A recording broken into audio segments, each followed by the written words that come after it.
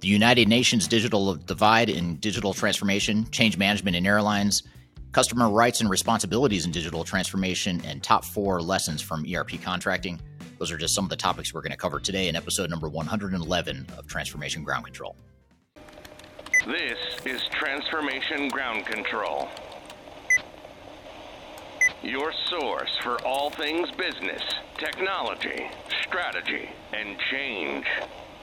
If you're growing your business, leading change within your organization, or undertaking any sort of operational or technology change initiative, this podcast is for you.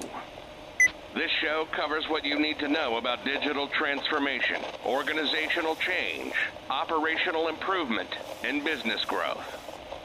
5, 4, 3, 2, 1. And now, here's your host, Eric Kimberling.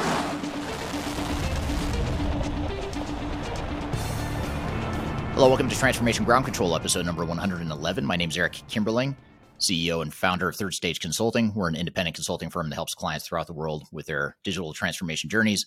And this podcast is Transformation Ground Control, covering everything related to digital transformation, including program management, change management, digital strategy, business process improvement, basically everything you need to know about digital transformation. So thanks for being here today. And with me, as always, is my co-host, Kyler Cheatham. Kyler, welcome to the show. Thanks for having me. Excited for this episode. Likewise, I'm excited too. And thank you to the audience for being here. We've got a great episode for you today. We're going to cover our usual opening segment of questions from social media. We're going to take some questions and provide some answers, hopefully, to those questions that we get from social media. We're going to cover some hot topics in the opening segment as well, including the digital divide in digital transformation in the UN, or the United Nations. And then we're also going to talk about change management in airlines. Later in the show, we're going to shift gears and have a interactive session talking about customer rights and responsibilities. So in other words, what do customers have a right to when they go through a digital transformation, and what are they responsible for? So we're going to have a great conversation around that later.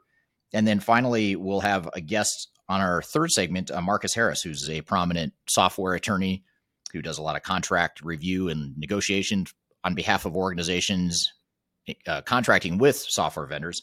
So we're going to have him on the show talking about the top 4 lessons of ERP contracts and contracting. So before we get to those other segments, though, let's start off with the Q&A and the hot topics you've got for us, Kyler. Yeah, well, let's talk about some current events. So last week we talked about South Park, which was kind of lighthearted and digital transformation. So this week I kind of wanted to bring it a little bit more focused on development of digital transformation and some current events around airlines. So let's start with the UN. They're having a conference right now about economic development, and a big topic of conversation is closing the digital divide between countries that are the least developed countries and then countries that are the most developed countries, and how they go about doing that. And I know you do a lot, and Third Stage does a lot in developing areas as well, and helping countries that are, or helping companies that are in countries that are coming into new access points and new technology to kind of decide how that's going to work. So I wanted to get your feedback on these programs. So they did a study, the UN International Telecommunications Union, and it shows that there's no signs of narrowing that gap. It's just getting progressively worse. With about 407 million in least developed countries, they call it LDCs, we're using the internet in 2022, and 720 million people are still offline. So to kind of just give you the overall impact of that. The challenge of bringing these communities online that they're trying to troubleshoot has been more complex than simply building those physical connections or that infrastructure, and they're struggling to make that happen. And since the latter half of this episode is kind of harder, I would say, on our software vendor partners, I wanted to bring some kind of awareness and get your feedback on companies like Microsoft that actually put quite a bit of philanthropic money and resources into helping these less developed areas actually utilize technology, specifically since more than 50% of this population is young people under 18 that they focus on. So shedding some light kind of on those programs and running through that. So mostly I wanted to talk about obviously the importance of this overall movement, but get your insight into, is there anything that these young people can do to make steps towards becoming a digital native? Or is there ways in which we as a community in digital transformation can help support kind of narrowing that gap in our smaller, much smaller circle of influence? Yeah, I don't know that I have a good answer for that. As far as how to solve the social challenge that poses and presents, but it is a interesting reminder, though, that digital transformation or digital technologies, I should say, are such an integrated necessity, or they're becoming such a necessity even in developing countries. If you think about commerce and banking and certainly social interactions, and there's so many aspects of our life that are tied to digital technologies and accessibility to those technologies and connectivity, that it's a good reminder of that. So I don't have an answer how to solve it, but I do think it's a very interesting challenge that is apparent in the world today. Well, if you want to follow this conference, or if you have any comments on how we solve huge economic, unsolvable social problems, sometimes definitely check out the UN's website. You can actually follow all of the keynotes and see in thought leaders about how to create that infrastructure. And then also, if you want to share any comments here about kind of developing countries or even developing industries, I think sometimes are very similar without having the challenges of obvious infrastructure and bandwidth, broadband, those sort of connectivity pieces. But it's definitely an interesting conference to kind of follow our global audience, which we have here at Third Stage and are very grateful for, and how that has affected overall digital transformation in enterprise and public sector. Yeah, super interesting. And who knew there's a whole conference dedicated to that too? That's pretty interesting too. There's a whole program actually dedicated to it. I tried not to go too down the rabbit hole, but I always believe in the power of technology. So it's something that I'm super passionate about, is understanding not only domestically but globally how do we make sure that that access is given. And it also reminds us in countries like the US to be grateful, right? Gratitude for that access Yeah, as well. So that's a good point. We do take it for granted at times, for sure. So moving on, shifting gears, we've seen a lot of global talk around the airline industry. We've covered a variety of different system outages, from bad experiences to the FAA, which is actually a domestic government body here in the US that also had system outage. So we kind of covered the technology side. I wanted to talk a little bit about the change management side of the airline industry and how they're struggling with that. So recently, they've been trying to dig into globally at global conferences and domestically here in the US. What is the problem with the airline industry? Not only from a technical side, but also you see these very highly visible issues with overall mechanics on the flight, bird crashes. You see the social emotional piece of customers kind of losing it, if you will, on an airplane. We've all been in that experience where you enter an airport and it's like all societal norms are completely gone, and people are kind of nutty. So that fact of it, they were trying to kind of solve for that. And some of the bigger pieces that they had for that was the actual impact of the training and kind of user adoption and development when it comes to positions like pilots and flight attendants, and prepping them for this huge demand after a lull within their overall demand because of COVID.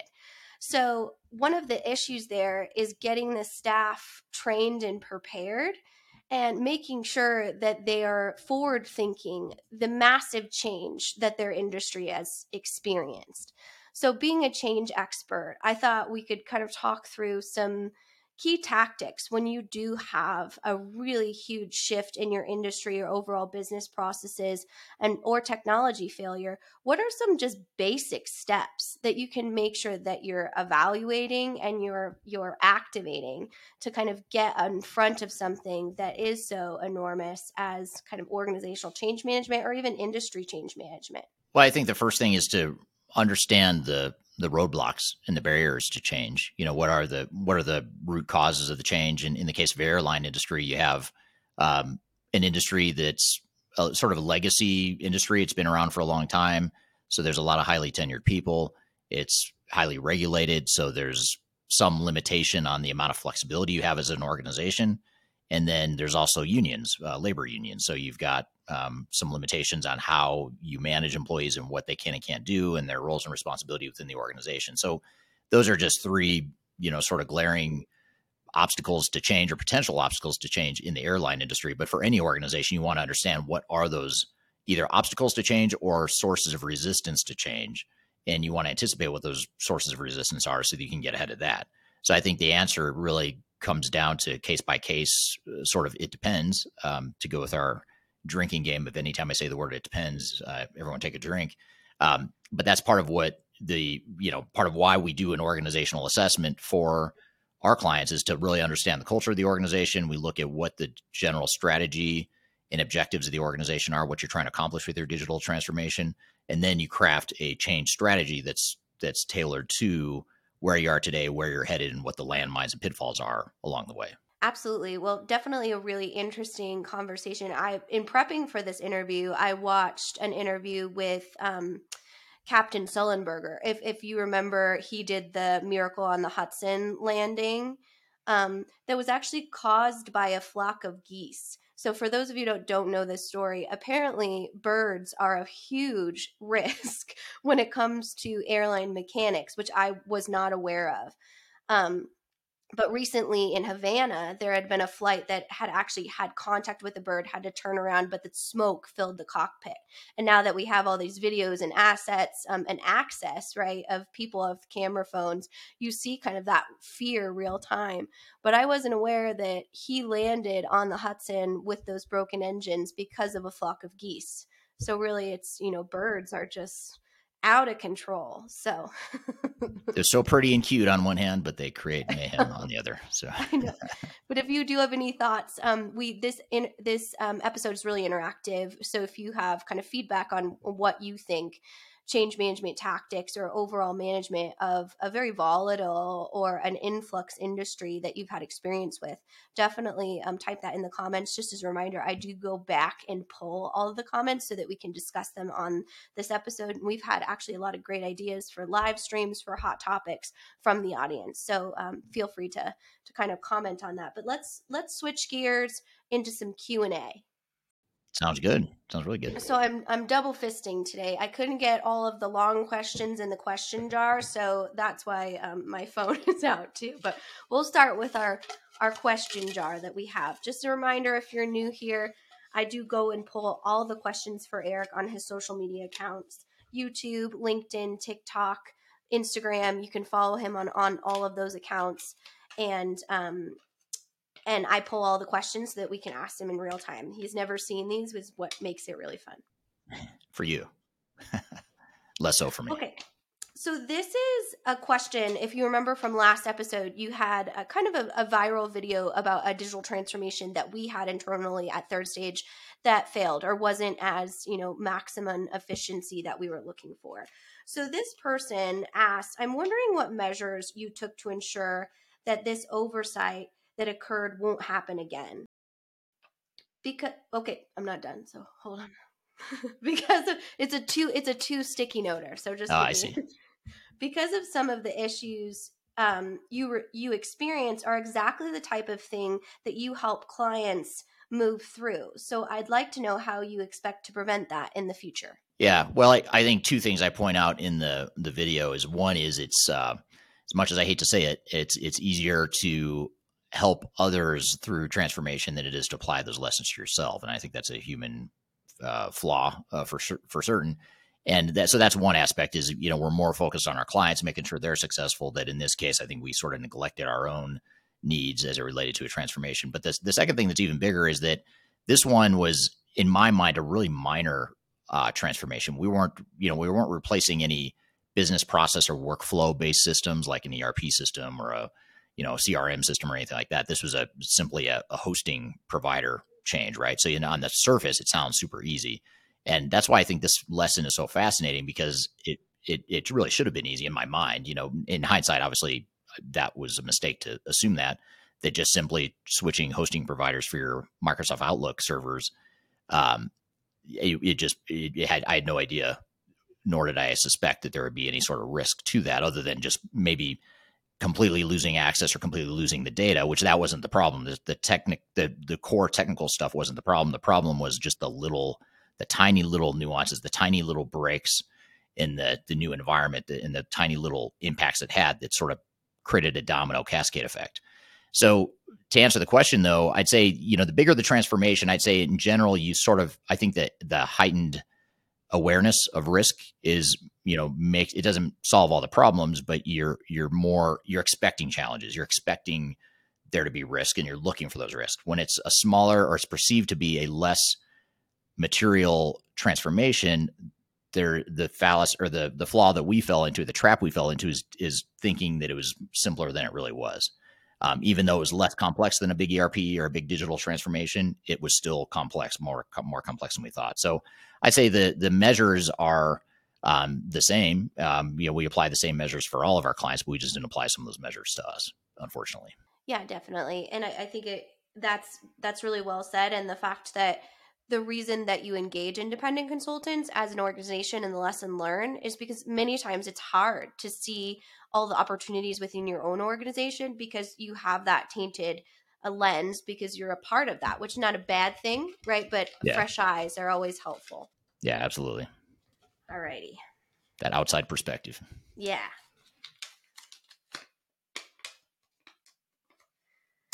Okay. Hi, Eric. I always love the ones that start like that.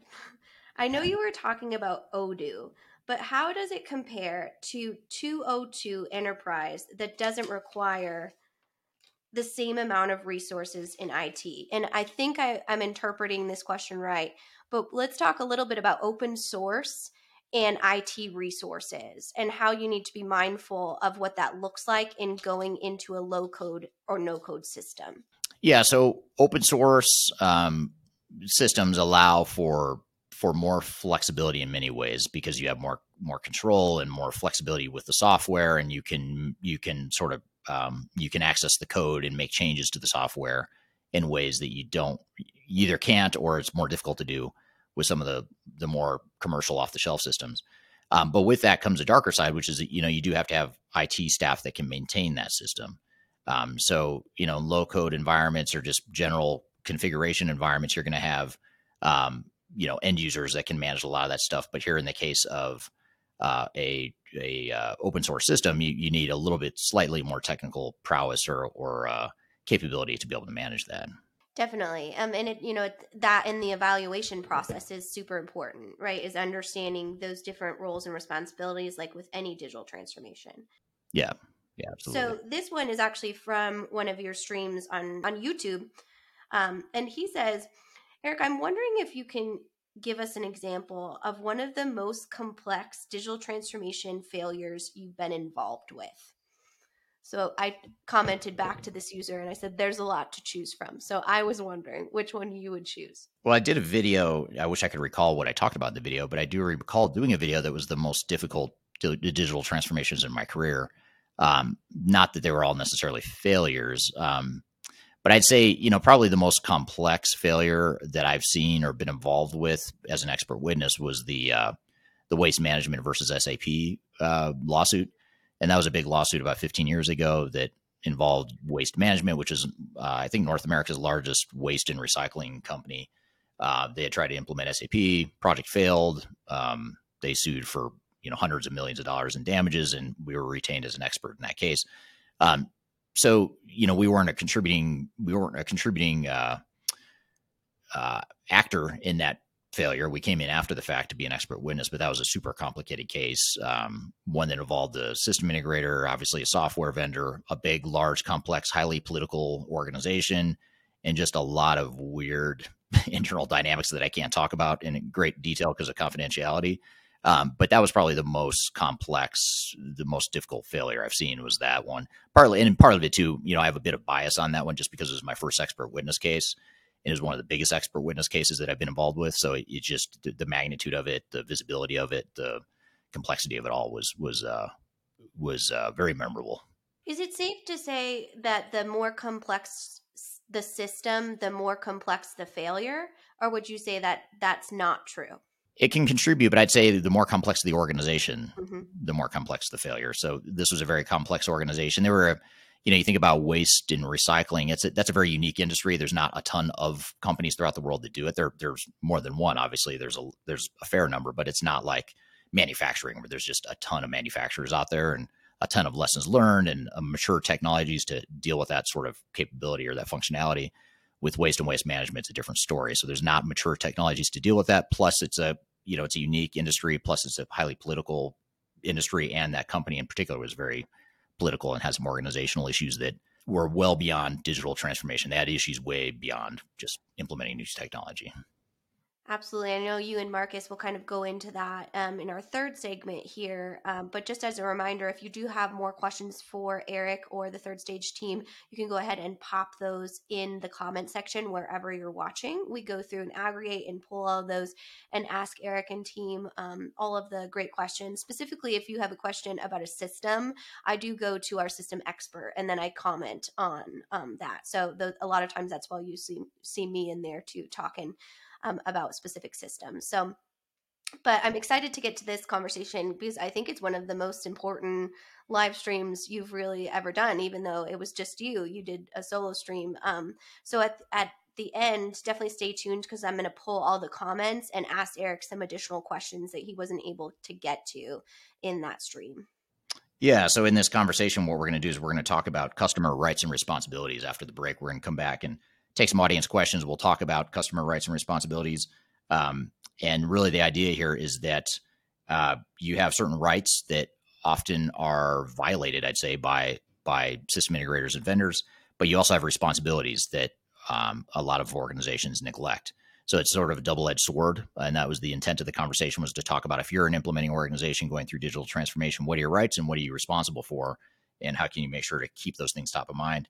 And then later in the episode too, we'll have Marcus Harris on, who will be a good segue or good transition from that rights and responsibilities, coming back to failures in that question we just talked about. We'll talk about, he'll be on to talk about the top 4 lessons of ERP contracting. And in that conversation, we'll talk about failures and what could lead to failures in the contracting process as well. So we'll take a quick break. When we come back, we'll shift gears and talk about that conversation regarding customer rights and responsibilities. We'll be right back with more Transformation Ground Control.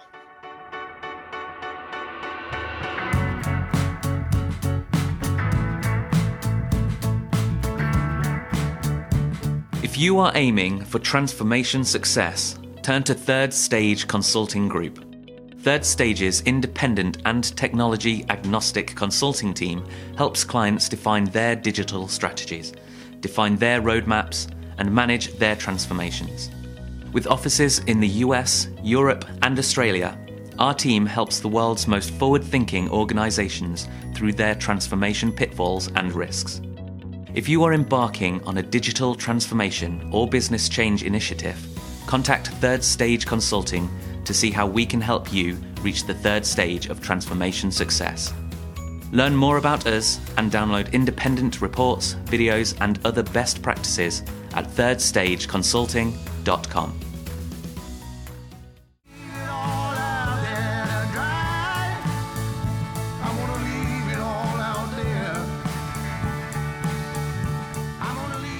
Hello, welcome back to Transformation Ground Control, episode number 111. You can find new episodes of the show every Wednesday on YouTube, LinkedIn, Facebook, Twitter, as well as audio podcast platforms throughout the world.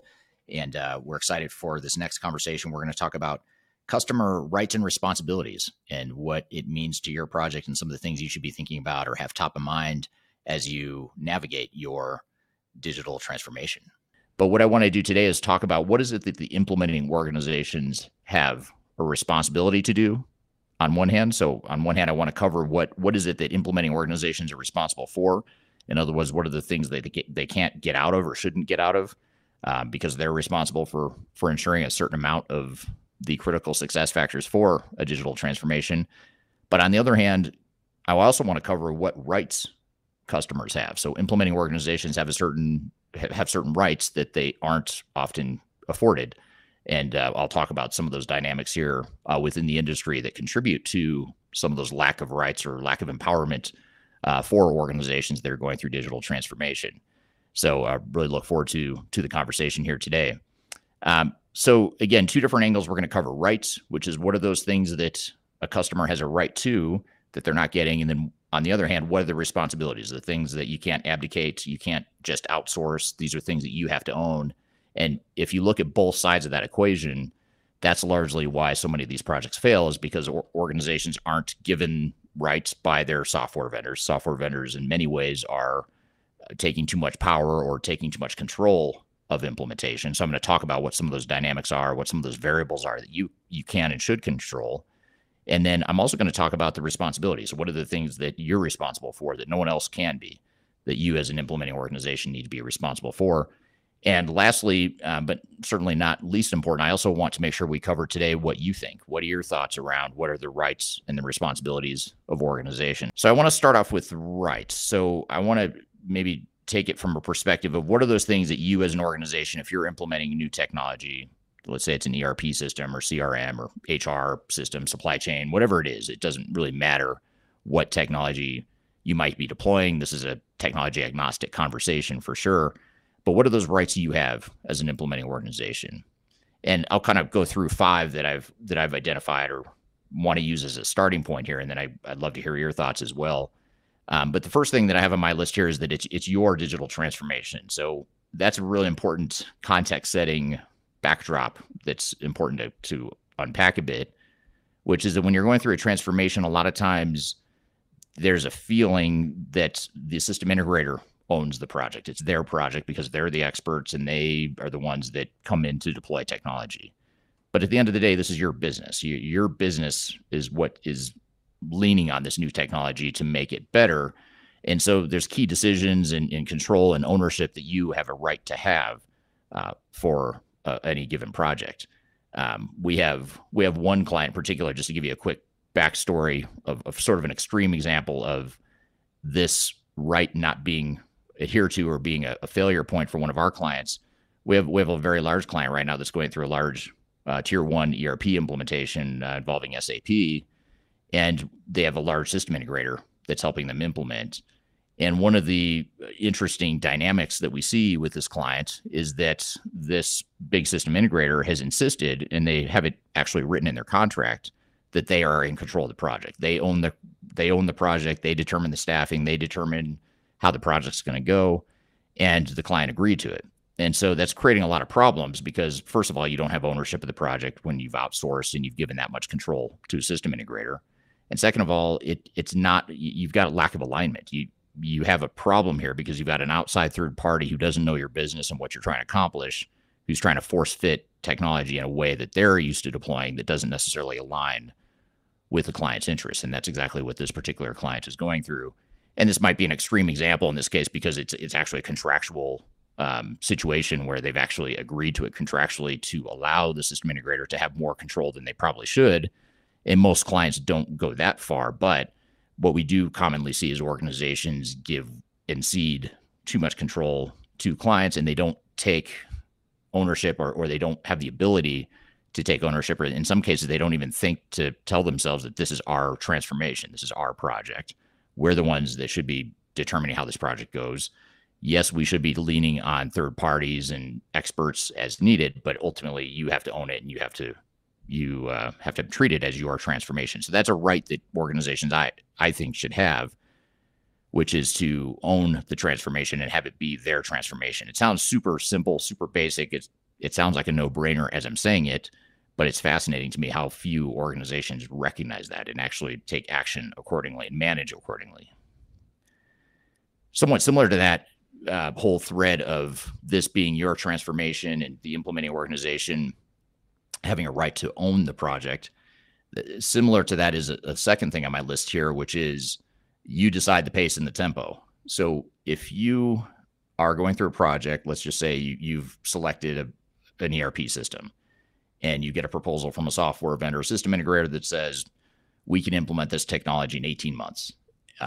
They probably can implement technology in 18 months. That's not really the question. The question is, how well can this technology be implemented within your organization to actually be consumed by and adopted by your organization?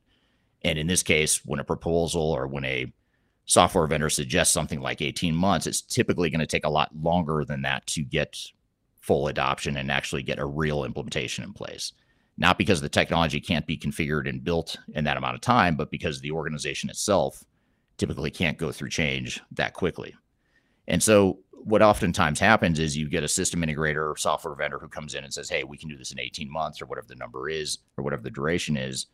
And organizations say, okay, that sounds great. Let's do it in 18 months. And then they quickly realize this is a lot of change. This is typically moving too fast than our organization is capable of moving. And the technology is moving at a pace that's faster than we can change our people and our processes. And they tend to not want to or don't feel confident enough to slow things down and say, look, we need to slow this down. We might need to downsize the team to move at a slower pace. And maybe this ends up taking 24 months or 36 months or whatever the number is. Organizations don't feel comfortable doing that, partly because they've already committed now to an 18-month duration or whatever the unrealistic duration was. And now it's difficult to backpedal from that. And so it's really important, though, to set that pace and tempo in a way that makes sense to you as an organization, because at the end of the day, this is, again, your business, your organization. And if you go too fast and too aggressive in your transformation, it's your operations that are at risk. The software vendor and system integrator are not at risk. If your business fails or if you are unable to ship product or satisfy customer demand, it's you that's on the hook for that. So ultimately, you have to treat the project accordingly and make sure that you're managing risk and managing the project in a way that is palatable to your organization. And again, this is a situation where you have a right as an organization to determine what that duration is. It's not the software vendor. It's not the system integrator. They can make suggestions and proposals, but ultimately you have to decide and define what is the right pace, the right tempo, the right strategy for us as an organization. The third thing that organizations have a right to, in my opinion, is that they have a right to know what the software can really do. And this sounds, again, like a basic no-brainer sort of a thing. It might sound like common sense, but this is a really important overlooked one, in that software vendors themselves oftentimes don't fully understand what their technology can and can't do, especially today where a lot of the big software vendors are in the midst of a transition of moving all their legacy systems on premise to the cloud. So you've got these systems out there that are not fully baked. They're not fully developed. They're not fully mature. And you as an organization have a right to know where those gaps are. And every system out there, and when I say every, I literally mean every, I'm not exaggerating. Every system out there has deficiencies. It has gaps. It has problems. Not because it's a poorly written software, not because the software vendor is bad, nothing like that. It's because no one system can handle everything you're going to need it to do. So it's going to have deficiencies. It's going to have gaps.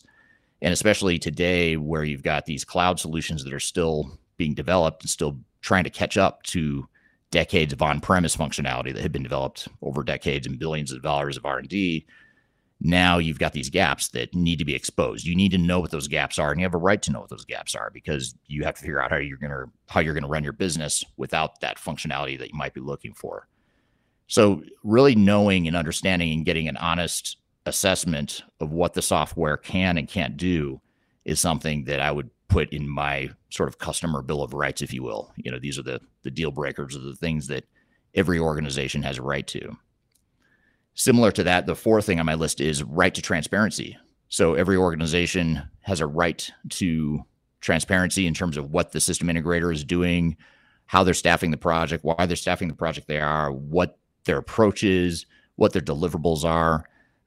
There tends to be a dynamic in the industry, and I was part of this dynamic. So I'm throwing stones at glass houses in some ways, because I was part of this machinery early in my career. But when I was part of the big five or the big four consulting firms, and this is still the case today, we see it all the time. There's an art that these big system integrators have mastered, which is to sort of create a dynamic of don't look behind the curtain. Let us do our job. Let us create the technology. Let's build the technology. Let us deploy it. We're the experts. You hired us to be the experts. Trust us. And to some degree, you do want to trust. Obviously, you're hiring someone because you trust them. You want to partner with them. But in my opinion, oftentimes, more often than not, system integrators and vendors take that too far. They take it way too far and really don't have that accountability and transparency that should go along with a healthy partnership and a healthy transformation.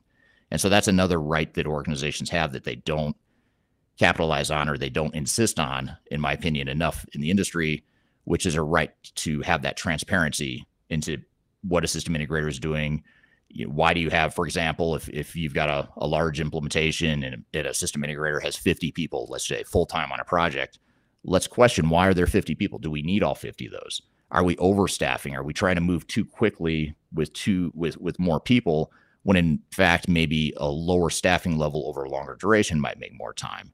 Let's talk through that. And so those are the sorts of dynamics and conversations that really need to happen that don't happen enough in the industry, but yet implementing organizations do have the right to that. And then finally, a fifth one that's very consistent with the others that I've mentioned so far in terms of the theme here is that implementing organizations have a right to manage their system integrators and their vendors. So in other words, the vendors and the system integrators don't have a right to control your project. That's just not their right, unless for some reason, as in the case that I just gave or the example I gave a moment ago, if you've agreed to it contractually, that's a different story. I would highly encourage you not to agree to that contractually, but assuming you haven't, then you have a right to manage the system integrator. You have a right to manage them. They don't manage you. And again, this is a hard one because they're the experts, you're not. They go through transformations all the time, you don't. And so the question then becomes, well, how do I do that? How can I manage the system integrator if I'm not the expert? And again, the point here is that I'm not suggesting that every organization needs to become experts in digital transformation in order to manage their system integrators. That's not at all what I'm saying. What I am saying is that even though they are the experts, you do need to manage them. You need to ask questions. You need to challenge them. You need to hold them accountable. You need to put PMO in place, program management and governance in place to manage and put guardrails in place for those system integrators. You have a right to put quality assurance mechanisms in place. You have a right to bring in other third parties if you need to augment what the system integrator can't do or shouldn't be doing. So that's another dynamic that's very unhealthy in the industry, but I challenge organizations that are going through transformations to push back against it, in that there's a common line of thinking, which is that if I'm the system integrator, I own this project. You don't have a right to manage me. You don't have a right to bring in other third parties. You don't have a right to put program management or governance and controls in place. And that is absolutely not true. You have every right in the world to do that. So that's one thing that is important too, that oftentimes gets overlooked. So these are my five. I'm starting with the rights part of it, and then I'm going to get to responsibilities in the second half of our conversation here today.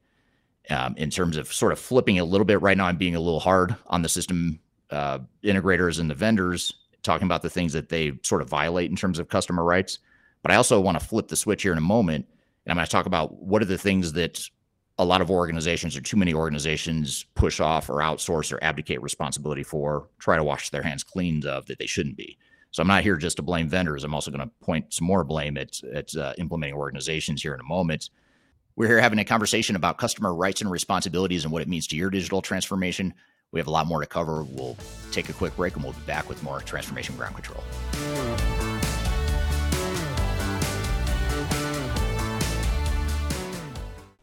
If you are aiming for transformation success, turn to Third Stage Consulting Group. Third Stage's independent and technology agnostic consulting team helps clients define their digital strategies, define their roadmaps, and manage their transformations. With offices in the US, Europe, and Australia, our team helps the world's most forward-thinking organizations through their transformation pitfalls and risks. If you are embarking on a digital transformation or business change initiative, contact Third Stage Consulting to see how we can help you reach the third stage of transformation success. Learn more about us and download independent reports, videos, and other best practices at thirdstage-consulting.com.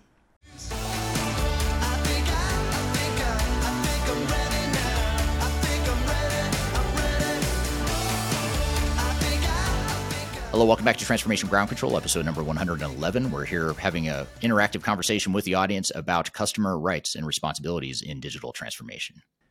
So I want to get to just a few comments that have already started to roll in since we started going through my points or my initial thoughts on what customer rights are in a digital transformation. And the first one I want to cover here is from Sam, who's joining us from Spain, in that customer or companies just have the right to expect that implementing consultants are properly trained and not just on their job as a chargeable resource to gain experience. So in other words, you have a right to have consultants on your project that know what they're doing, that you're not paying to train. And I'll give you a quick backstory about my experience, which again, this is sort of hard to admit given everything I'm talking about right here and everything that we at Third Stage stand for. But early in my career, when I was first starting out, I was one of those consultants that just got off the school bus, just got certified as an SAP consultant, and I was coming in to do some SAP change management work. But I was learning most of what I was doing on the job, and I was billing a high rate by the hour, and the client was paying for me to learn. Now, of course, every consultant has a learning curve and a trajectory in their career, and some are more experienced than others. You're always going to have that.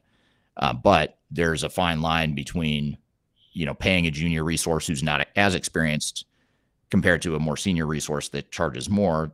That's part of why there's a delta in the rates. But even if you're paying a relatively low rate for a junior consultant, you have a right to have consultants that know what they're doing. And if you don't, then that's where you start to push back and say, do I need to be paying for this consultant, or why am I paying for this consultant to learn on the job? And maybe just taking it a step further, at the risk of sounding a bit micromanagey, if that's a word, which I know it's not. But if you have a consulting team on a project from your system integrator, you have a right to challenge and to know and have visibility to what the roles and responsibilities of all those consultants are, what their skill sets are, ensuring that they're the right fit for the project. It's so common that you see in the industry that you have consultants that are either incompetent or incapable of doing their jobs, or they're just not good cultural fits with your organization, or they create conflict with the team.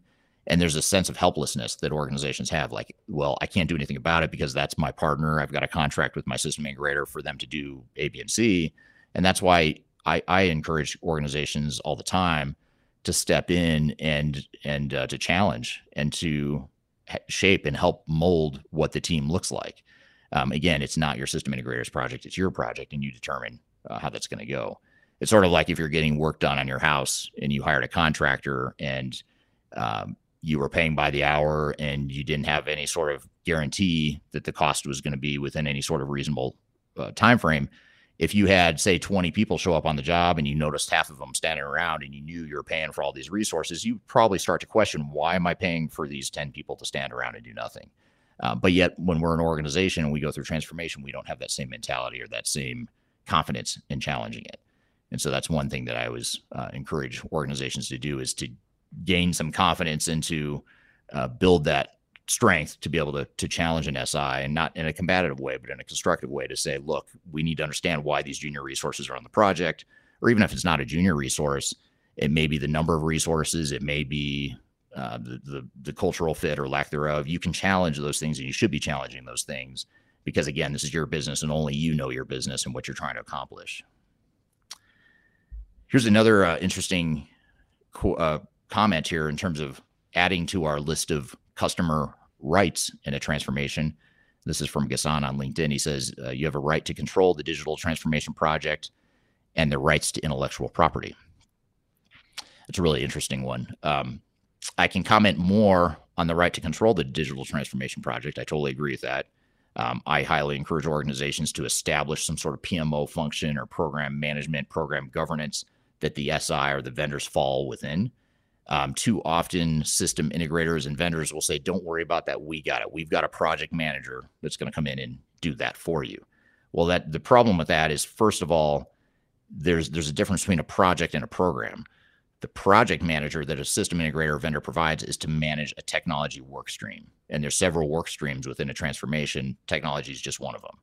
You don't need or want, nor should you have your system integrator managing the non-technical work stream. So things like change management or process improvement or the overall PMO, even overall system architecture, even data migration. Those are things that you typically want to have specialists or other parties that are better at it to manage that. And so again, this gets back to the point of, you have to manage that stuff. You have to find a way to manage that either with your internal resources or with outside help or whatever the case may be. As it relates to intellectual property, I guess there's a fine line there. I suppose if you develop your own customization, there's a question there of who owns that intellectual property. I am not an attorney, and if there are any attorneys that happen to be on the line here today, I'd love to hear. I'd love to hear your comments here. In fact, I noticed that Kyler on LinkedIn tagged Marcus Harris, who is a prominent IP attorney. He also does a lot with digital transformations. He's been on my podcast before. I'm not sure if he's on the stream, but if he is, I'd love to hear his legal advice, even though I'm sure he can't give free legal advice over a live stream, but maybe he can give us some thoughts or things to think about if he's on here today. So here's the question we had that Kyler on LinkedIn had for Marcus, which is, have you seen this contracting issue before? How can organizations avoid it? I'm not sure which contracting issue that's referring to, since I'm not seeing the reply that's to. Here's a question I want to get to from William on, he's on YouTube. So William has a comment here, or a question: how often do clients poorly define their success expectations contractually? Assumptions made but not written down. Integrator fulfills to the letter. Problems ensue, I should say. So that's the question there, the comment. And I would say, and again, this is another question from Marcus, who I see is joining us on LinkedIn. I just saw him in the chat here, and I'll get to his comment on another unrelated thing here in a minute. But this is another thing that Marcus might have a good comment here on. In fact, I probably should have just had Marcus as a guest to tell me, talk through this. But so the comment of how do clients poorly define their success expectations contractually? And I'd say that's very common that organizations do that they poorly define their success expectations. I think too often the focus is on a deliverable, a technical deliverable, which again might be okay because really you're hiring your vendor to create a technical deliverable. The problem typically isn't that the success expectations in the contract are wrong for that work stream or for that job or that role that you're hiring a contractor or a system integrator for. But the problem is you don't have any parties or any contractual relationships with anyone else to fill in all the other gaps. So it's not necessarily always the case that you need the SI or the vendor to be providing more clear success factors that are outside their scope. But the problem is you've entered into a contract that's very myopic and focused on creating a technical deliverable rather than a business transformation, which most organizations are looking for a business transformation. So the technical deliverables end up becoming a means to a greater end. And so I don't know if that answers that question or not. I'd say part of it is a contractual issue, but part of it is also that you don't have the gaps filled in other areas outside of that one contractual relationship with your software vendors. And on a related comment here, this is from Marcus on LinkedIn. Marcus Harris is the attorney I was just mentioning. He hit his IP, digital transformation, software negotiation, all that sort of thing. That's just this, everything we're talking about here is sort of his specialty on the legal side. And his comment here is that the SOW, or the statement of work, is one of the most important documents you will negotiate. It needs to lay out the roles and responsibilities of both parties. So that actually does begin to address William's point just a moment ago from LinkedIn, or from YouTube. So thank you for that comment, Marcus. And I think we're gonna have more questions for you as we go through here. Dennis from LinkedIn says that he loves the fifth point. And by the way, I have to call out Dennis, because Dennis Anthony on LinkedIn, who's watching right now, this was his idea. This whole topic was his idea. It's a suggestion that I received from him. I actually meant to say that up front.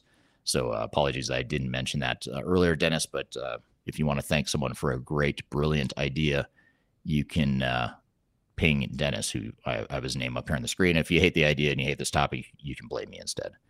But hopefully that's not the case. Okay. So here's another interesting comment from Ghassan. So Ghassan says that you have a right to privacy, no data to be leaked during the digital transformation project. Great point. That was not even on my radar, not even something I thought of, but it's a very good point, as I did not think of that as a thread when I was preparing for this discussion, but it's a really important one, the right to privacy and making sure that your data doesn't leak along the way. And not only that, but maybe taking it a step further, you also have a right to make sure that your project is implemented in a way that preserves that data privacy and gives you the tools to manage and ensure that going forward, even after the transformation, that you have tools and technologies in place that won't have any cybersecurity or privacy issues going forward. So here's a comment from Kyler on LinkedIn, and she says, you have a right to select, customers have the right to select their team. cultural fit is critical, and so many times we see vendors force fit PMs and support teams to bill at a higher rate. You have the right to select your team. It should be collaborative. That's very well said. Again, too often organizations or system integrators have this sort of don't look behind the curtain mentality. They're going to bring the team. They're the experts. You've got to trust us. Stop challenging us. Just let us do our thing. And yes, you need to trust to some degree, but I'd say if you take the trust but verify approach, too many organizations lean way too far toward trust and not nearly enough toward verify and sort of validating that they've got the right approach and poking holes and challenging and collaborating where necessary. And again, I know there's a fine line between being super micromanaged or focused on micromanagement versus trusting a outside third party. But again, I think too many organizations are erring on the side of trusting too much. And in my opinion, that trust gets violated more often than not along the way. A couple other comments here from Ghassan again, intellectual property for customizations and property. So that's a question that actually we had for Marcus too. If you're listening, Marcus, is if a customer customizes software, does something to create something unique within a transformation, and they're using a software vendor to develop that for them, who owns the IP, or is that something you should negotiate in a contract? I guess that would be more of a question for Marcus if he's listening, has any semi-legal advice for us on that front. Another comment here from Dennis again on LinkedIn, and thank you for all the great comments, by the way. There's a lot here, so I really appreciate the active feedback here. Dennis says you have a right to raise questions of the system integrators and get the reply from the OEM software company if the answer is not satisfactory. So if you're implementing Microsoft Dynamics, let's just say, and you're using a system integrator to implement, system integrator doesn't have a good answer, they can't figure out a certain function, they can't figure out how to do something that the software can or should do, then you have a right to go to the software company, in this case Microsoft in this example, to ensure that you get the answer you need. And that's a really important one too, because again, in this transition state that the industry is in right now, where we're transitioning from on-premise to cloud solutions, total rewrites of the software in most cases, you're just getting situations where even the more experienced implementation and technical consultants don't fully understand the software, partly because it's changing and evolving every day, but also because a lot of that capability is not yet developed and it's still being formulated and built as we speak. So you do have a right, and you want to make sure you lean on your software vendor if you can't get what you need or the knowledge you need from the system integrator themselves. So that's good stuff. There's a lot there about what some of these customer rights are. But I want to shift gears here for the second part of our conversation. And before I do that, though, a really good comment that just came in I want to get to is that this is from Sam on LinkedIn. He says customers should have the right to have their own consultants monitor the SI's consultants. Great point. And it's a great add-on to my earlier point around managing the SI. And you're right. I think that was my fifth point. You're right to manage the system integrator, to put PMO and governance in place, a right to put quality assurance in place, a right to bring on third-party consultants to either do what you're saying, Sam, which is to manage the system integrator and make sure that you're translating your business needs into technology results, but also filling in the gaps and helping fill the void that is left by SIs. There's certain things that they don't do well or shouldn't be doing, things like organizational change and program management and process improvement, things of that nature. So those are that's a really good add-on point there. So I want to shift gears now and talk a bit about some of the responsibilities customers have. So up until now, I've been fairly hard on the vendors and system integrators, and maybe maybe erring on the side of what the customers are not getting that they should be getting from system integrators and what rights they should be getting. But now I want to talk about the things that organizations should be doing and that they're responsible for that they too often don't do. They try to abdicate responsibility. They try to wash their hands clean. They try to outsource it to someone else. And these are the things that you can't do that with. And at least if you want to be successful, you can't or shouldn't be doing this stuff. There's actually more of these than I had, at least on my list. There's more responsibilities here than I had in my list of rights. So the first is your responsibility to do your due diligence. just because a software vendor tells you something doesn't necessarily mean it's true. And I don't say that because I think vendors or SIs typically lie consciously or intend to lie or mislead, although sometimes they do. But more often than not, it's a lack of knowledge. It's a overly optimistic view of the world that they have, and it's an overly biased view of the world that they have, being focused on their technology and their sorts of implementation. And it's your job to do your due diligence and validate what you're hearing and poke holes in what you're hearing and make sure you fully understand what it is you're really getting yourself into. Because again, it's easy to trust, especially when you don't go through these projects every day. And it's more important to ensure that you also verify in the trust but verify line of thinking here. A second thing is to define a realistic plan, budget, and resources. So again, software vendors and SIs are going to come to you with these proposals that are 9 times out of 10, if not more, they're unrealistic, they're understated, they're lowballed, and it's going to underestimate and create a false expectation of what it's going to take to get the project done right. Partly because there's a couple reasons. One is that partly because the software is typically implemented and designed and built in a way that can be done faster than an organization can actually start to use technology. And those are two different things. Getting a deliverable of technology that works is different than getting a deliverable of technology that works and is now being used by the organization to drive business value and to run the business. Those are two different things and two different deliverables and two different outcomes.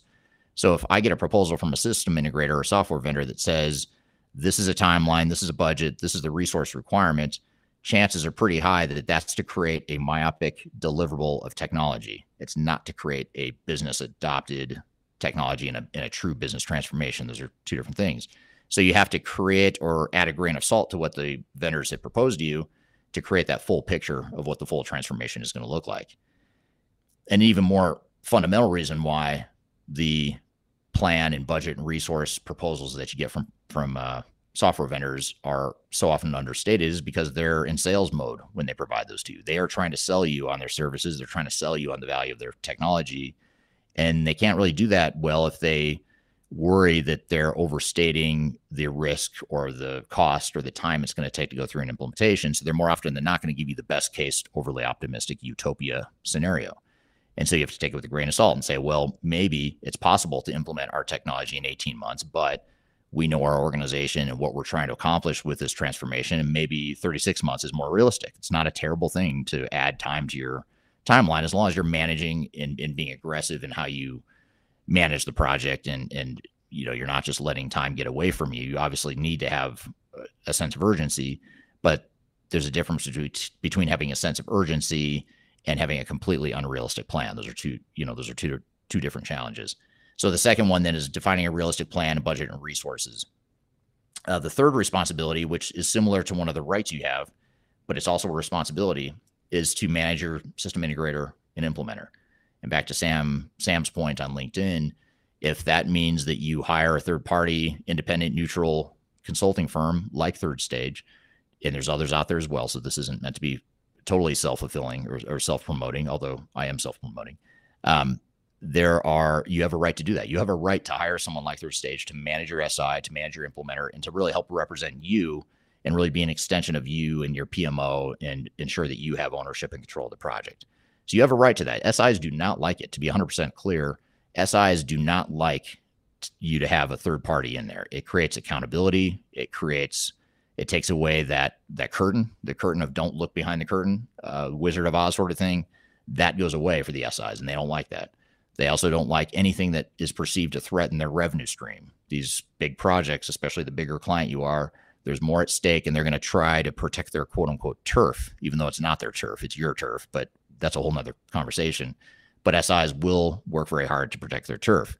That was one of the first things I noticed when I went to Price Waterhouse back in the 90s, is I was fascinated and disturbed at the same time by how much time we spent. And by the way, billed the client for this time, by the way, which is another whole nother problem and story for another time. But we would bill the client to find ways to protect our turf. It was a very political, highly political situation, and we were very good at it. I couldn't believe how good that PwC was, and our team and every project I was on was very good at just keeping outside third parties out, keeping that curtain up, making the customer feel confident and comfortable without challenging us in any sort of meaningful way. And that it was super unhealthy, and it didn't make sense to me at the time. And still 25 years later, still doesn't make sense to me now. In fact, it makes even less sense to me now. So you have a right to manage your system integrator and your implementer. Again, think of if you're having work done in your house, you're not just going to open up a checkbook and let whoever come into your house, as many people as the contractor wants to bring. You're not going to do that. You're going to push back and say, look, I don't want to pay for A, B, and C, or we're being inefficient over here, or over here you're not making these adjustments to my house the way you want. I think we as individuals would probably feel pretty comfortable pushing back on something like that. But for whatever reason, organizations and the organizational dynamics that most organizations have create this learned helplessness and this lack of confidence in ability to do that, even though we would probably do exactly that if it was a personal situation. A fourth responsibility that organizations have is to define what you want to be when you grow up. So in other words, don't go in and buy technology and assume that that's going to define for you what your future state organization is going to be. You need to have a very clear vision of what it is you're trying to accomplish, not just strategically, but also operationally, business process-wise, organizationally. You need to have a clear vision of what it is you're trying to accomplish and what you want the organization to look like. And you also need to make sure you take the time to do those things that you're trying to do. So again, it's not just a matter of hiring an SI and a vendor to come in and slam in some new technology. You need to take that time up front to plan that stuff out and to have a clear path, clear vision and future state operating model and a future state organizational design that you're going to execute to. You have a right to do that, or you have a responsibility to do that early in your project. Related to that, a fifth thing then is to get alignment internally. You have to make sure you're aligned internally, and that's not something that a system integrator is going to do for you. And the less aligned you are, and the more involved the system integrator gets, the more expensive your lack of alignment becomes. What I mean by that is system integrator brings on army of consultants to start designing and building stuff. You aren't aligned as a team. You haven't defined your future state. You don't know what you want to be when you grow up. You can't get on the same page. Guess who's paying for that while you try to figure it out? It's not the software vendor or the system integrator that's harmed by that. It's you that's harmed by that, because now you're paying while the meter runs on the system integrator and the software subscription fees. The meter is running. The dollars are adding up while you're sitting there trying to figure out what you want to be when you grow up, and you're trying to get on the same page. So your job or your responsibility is to get alignment and to do that before you start jumping too far into the implementation, before the really heavy spend starts to ramp up on a project. You need to make sure you have that alignment, and too few organizations do that. The other thing, and a second to last responsibility I have in my list here, is to do the things that your system integrator can't, won't, and or shouldn't do. So in other words, your SI fills a role. Imagine a big project org chart. You've got your PMO up top. You've got different work streams like technology. You've got change management, data migration, architecture, process improvement, a bunch of different verticals. You'll also have third-party or other bolt-on systems, especially if you're doing a best-of-breed sort of situation. You might have multiple technology work streams. So the SI fills one box in your project org chart. You have a right and a responsibility to figure out how you're going to fill in those other gaps. SI may tell you, don't worry about change management. We got it. We're going to train your people on the technology. That's not change management. That's a very small subset of change management. That's not change management. SI might tell you, don't worry about program management. We've got a project manager. They do project management of one box on a project org chart. They do not do program management. So your responsibility is to figure out, how am I going to fill these gaps? How am I going to add that layer of program management? How am I going to add the change management I need? How am I going to figure out the data migration? How am I going to define that shared service model that I'm moving towards, or that standard one company business process model that we're moving towards? That's up to you to determine, and then you translate that into what the SI needs to know to be able to build the software to do their part of their box on the project org chart. So that's another responsibility, is to make sure that you do the things and find ways to address the things that the system integrator can't, won't, or shouldn't do. And then finally, the last thing I have on my list, and then I'll turn it to the audience here to see what you would add to the list, is to establish a PMO, or a program management organization. So again, it's back to the point, technology work stream, fine. You've got a project manager from your vendor or system integrator. You've got a technical project manager that's going to manage that work stream, but now you've got to figure out the overall PMO. what's my project charter? What's my overall program plan that includes all the different pieces of my transformation, not just the SI or the vendors? How am I going to do the change management, all that stuff? So you need that PMO, you need the project charter, you need the program plan, you need the resourcing plan, the overall strategy, the governance and the framework and controls, the risk mitigation. That's another huge one. That system integrators don't really want you to have too much visibility or transparency into what the risks are. In fact, they're going to work very hard to downplay those risks. That's something else I learned early in my career, is that how much time we would spend spinning risks and bad news. We were really good at making bad news sound not that bad. And what you're doing is you're kicking the can down the road, and it's going to catch up to you some point. But as a system integrator, I'm trying to protect my revenue stream. If I create too much alarm, too much risk, the last thing I need is a disruption to my revenue stream. So I'm going to find a way to push that out and to minimize and downplay that risk. But what you as an organization need to know is you need to know that risk sooner than anyone's willing to tell you. You need to know the risks up front so you can mitigate them quickly, because by the time you realize that the risks are there and by the time you start to feel it, it's usually too late. Usually by then there's no turning back, or you're getting massive delays in your project or massive disruption to your operations when you go live.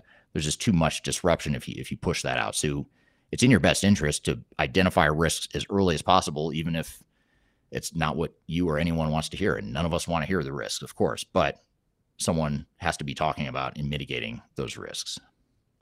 So those are my list of responsibilities. Again, there's more responsibilities, I'd say, than rights, at least in my opinion, or in my initial list preparing for this conversation.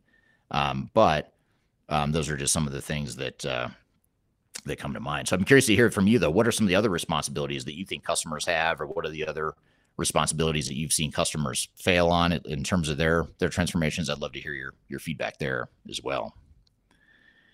Here's a long comment. I'm not going to show it on the screen just because it won't show, but it's a really good one. So I want to make sure I get to it here. And this is from Sam on LinkedIn again. Sam says, I've spoken to too many companies who, when they bought an ERP system, didn't understand what they had bought. Some thought that they would have the equivalent of the computer from the Starship Enterprise sitting in the corner, solving all their problems, whilst others didn't ask for enough. Customers must educate themselves before the project starts. It's really well said. And I think you hit on a really important point, and you blatantly or explicitly call it out in a way that I haven't yet, which is your last point, which is that customers must educate themselves before the project starts. And I think that's probably the best way to empower yourself too. The more you know, and the more you have an unbiased understanding of the good, the bad, the ugly of what you're getting into, the more empowered you're going to feel, and the more you're going to be able to fulfill these rights and responsibilities that I'm talking about here today. I think probably if we had to get to a root cause of why these problems exist, I think Sam just hit on it, which is that too few organizations have the knowledge, so they lack the knowledge they need to feel empowered or to feel confident to do all the things I'm talking about here today. It's really hard to push back on your SI and your vendor if you don't know anything about transformations or you don't know anything about technology. You've never done this sort of project before. And that's okay. It's not that, most organizations don't do this often, and most organizations haven't done it much at all in recent years. And they're doing this for the first time, in some cases, the first time in decades. They're going through a transformation of some sort. So it's not that you would expect an organization to have all this knowledge out of the gates, but you can find ways to educate yourself. Bring in those third parties that will help educate you. Bring in those third parties that will help represent you and arm you and equip you with the tools and the knowledge and the confidence you need to be able to do all the things we're talking about here today, to manage the SI, to understand the good, the bad, the ugly of what technology you're deploying, and to really just have that transparency and confidence that you need. I think that's a really well stated comment, Sam. So thank you for that. We're here having a conversation about customer rights and responsibilities and what it means to your digital transformation. We have a lot more to cover. We'll take a quick break and we'll be back with more Transformation Ground Control.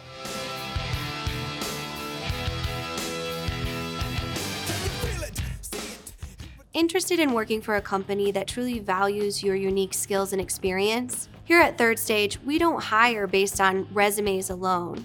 We look at the full candidate, experience, and willingness to provide excellent service for our clients. Within a technology, independent, and agnostic consulting firm, you have the opportunity to learn across industries with a diverse group of clients. Our consultants also have the opportunity to diversify their portfolio and learn across technology systems. If you're interested in joining a high-growth entrepreneurial organization, please reach out to us at work@thirdstage-consulting.com.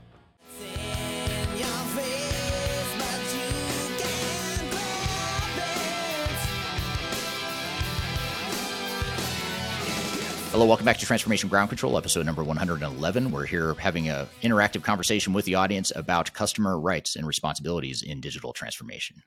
There's another comment from Dennis, which is interesting. Dennis on LinkedIn. This is, again, the originator of this idea, is this Dennis right here on LinkedIn. The idea for this conversation, I should say. So Dennis says, support the SI to document the functional and technical documentation, not make it the SIs to prepare, which only he or she understands. Great point. Really well said. And I think that's a key thing here, maybe just pushing or adding on to my comment earlier about the right to transparency and the right to visibility into what an SI is doing.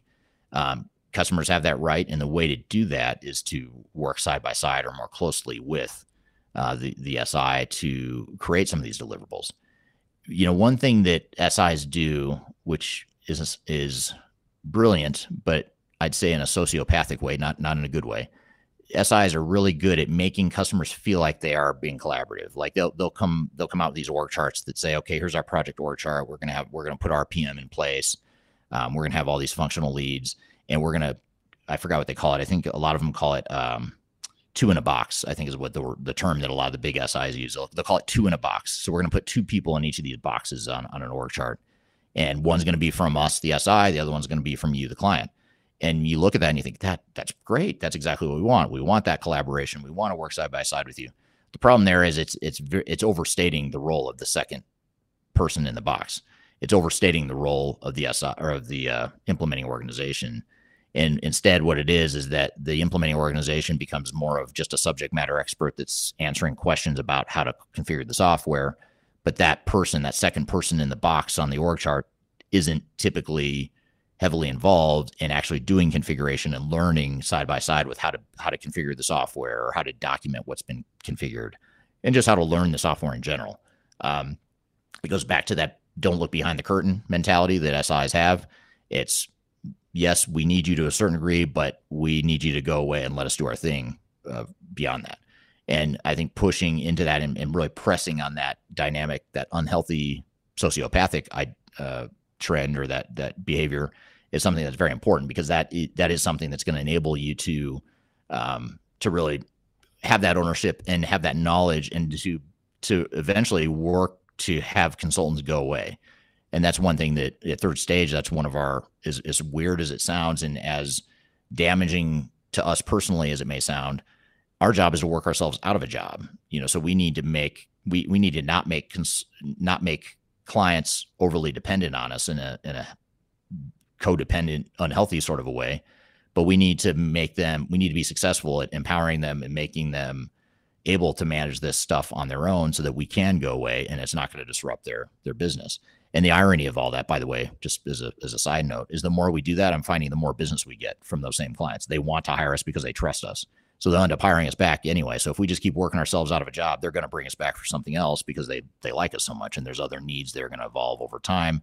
And so I've just found that it's almost, in the short term, you have to be sort of anti-self motivated, which is going to lead to more self-interest later on. So unfortunately, most SIs don't do that, though. They're focused on the here and now of like, this is a massive multi-million-dollar contract for us, and we are going to do everything possible to protect that and maximize that contract to get as much revenue out of that as we can. And I guess we could have a philosophical, ethical debate another time of whether that's intentional or not, or, whether it's understandable human behavior, but that's a whole nother conversation, which might actually be fun to have sometime.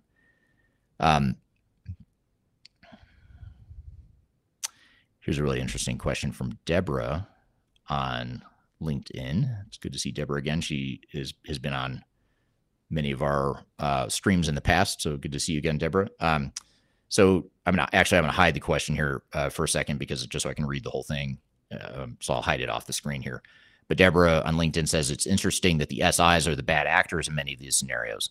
In my market, there is not a lot of experience with my product, so we see clients who hire a third-party PMO with absolutely zero experience with the product, and they end up hindering the project and hurting the client's interest.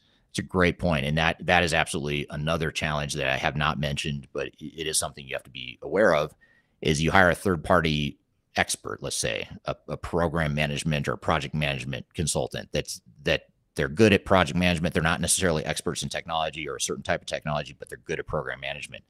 That can be damaging as well, because the thing with program management is there is a science to it. Of course, you've got your tasks, your dependencies, your budget. You've got to track to your earned value, the earned value analysis and percent completion and all that stuff. So there is a science to it, but so much of transformation is an art. It's a learned art, and it's something that doesn't show up in a Gantt chart. Doesn't show up in a readiness assessment necessarily. It doesn't show up in your budget. Where it shows up is in cases where, for example, I'm going to use test scenarios as an example. Let's just say I'm project managing, and I'm trying to assess user acceptance. I'm trying to measure the user acceptance of the testing. So we're doing conference room pilots. Let's say we're running through all these scenarios, and I go through the process, and I've got 100% acceptance. On paper, that looks like success. We can complete. We can move on to the next part of the project. That's the science part of it. The art side of it would say, well, hold on, we got 100% acceptance, but do we have the right scenarios? Do we have an accurate representation of what the business needs are? Do the scenarios, have we documented? Have we tested enough within those scenarios? And those are things that don't show up in my 100% metric, because my 100% metric suggests that I'm done and I've done this successfully. But the art side of it, the knowledge of the technology and the knowledge of digital transformation, would lead me to ask more questions around, well, first of all, 100% acceptance sounds a little sketchy and unbelievable if you've done this before. But that's what happens sometimes. You get a number like 100% acceptance, and you want to strive for that, of course, but it's rare that you actually get it. So that's red flag number one. And red flag number two would be, well, let's just challenge ourselves and make sure we've really looked at all the exceptions and all the different scenarios that we need to be looking at. So that's just one microcosm or one small example of how digital transformation and technical knowledge and technical experience is just as important as the program management experience too. So I think you're right, Deborah. I have been harsh on the SIs and vendors, and I would maybe throw another bucket of blame in any sort of third party that doesn't do this or doesn't understand this stuff and doesn't do it well. Sam Graham has a nice comment. I'm going to show it because it's self-serving. Sam says, Kyler, I check your website every week to read the articles that your team put up every day. So thank you for reading our blogs and website, Sam. I also encourage you to check out our YouTube channels as well, under my name, as well as Third Stage Consulting. I'm going to get to a couple more comments here. So many comments here. This is really good. I appreciate all the great comments here. It's borderline overwhelming, so thank you, especially being solo here today. This is another interesting comment from Kyler. One key responsibility is leadership. A digital mindset, innovation, transparency, support, alignment, all comes from strong project leaders. It's a great point. Something I did not highlight enough here, which is executive leadership, sponsorship, ownership, vision, all that stuff. That's another responsibility and a right too, by the way, but it's more a responsibility that organizations have. They have to create that clarity of vision and that strong project leadership in a project in order for it to be successful. Here's a comment from Trevor on YouTube. He says, I like the idea of a program. MO has taken off. I'm not sure what MO means, but I like the idea of a program. I'm going to skip the part I don't understand. I apologize for that. There are so many streams that need to be coordinated. A single project manager can't run a digital transformation project on their own. Totally agree with that, and thank you for the validation. I'm not totally crazy then, apparently. At least there's one other person that agrees with my comment about program management versus project management. So a lot to coordinate. And again, that's even if you don't have an internal PMO, which a lot of organizations, a lot of clients we work with don't have a PMO. So they say to us, well, we don't have a PMO. We don't have strong project managers. How are we going to do this? And that's back to the education and the coaching. That's where, when we work with clients at third stage, that's where we help them establish the PMO, or at least establish a program manager to manage that overall process and that overall project. And then I'm gonna pull up one more comment here, even though there's a ton here I should be getting to, and some really good questions I'm not going to get to, and I apologize for that. Another responsibility, according to Ghassan, which I agree with, another responsibility is to set up KPIs for project success. So great point. You want to talk about, what is it that you expect this project to look like, not just in terms of budget and being on time and on budget, but also, more importantly, what do things look like after you've gone live with new technologies? What are those KPIs? How do you measure success? How do you declare victory? And what do you do when you fall short? That's the other thing, because you're not going to declare victory on day one or anywhere close to day one after go live. You're going to try and do it as quickly as possible, but you're going to have to go back and do some remediation and optimization to really get those metrics that you expect. And so setting those metrics and measuring and then remediating and optimizing after transformation, during and after transformation, is really important. So that's a really well said, well put statement there. So thank you for that. Okay, good stuff. Well, thank you everyone for great questions and participation, engagement in that conversation. Those are really good topics and questions that came up along the way. So we appreciate that. There were several questions we didn't get a chance to get to in the conversation that we're going to unpack a bit more and try and get to here in the next segment. But first, we're going to take a quick break. You're listening to Transformation Ground Control.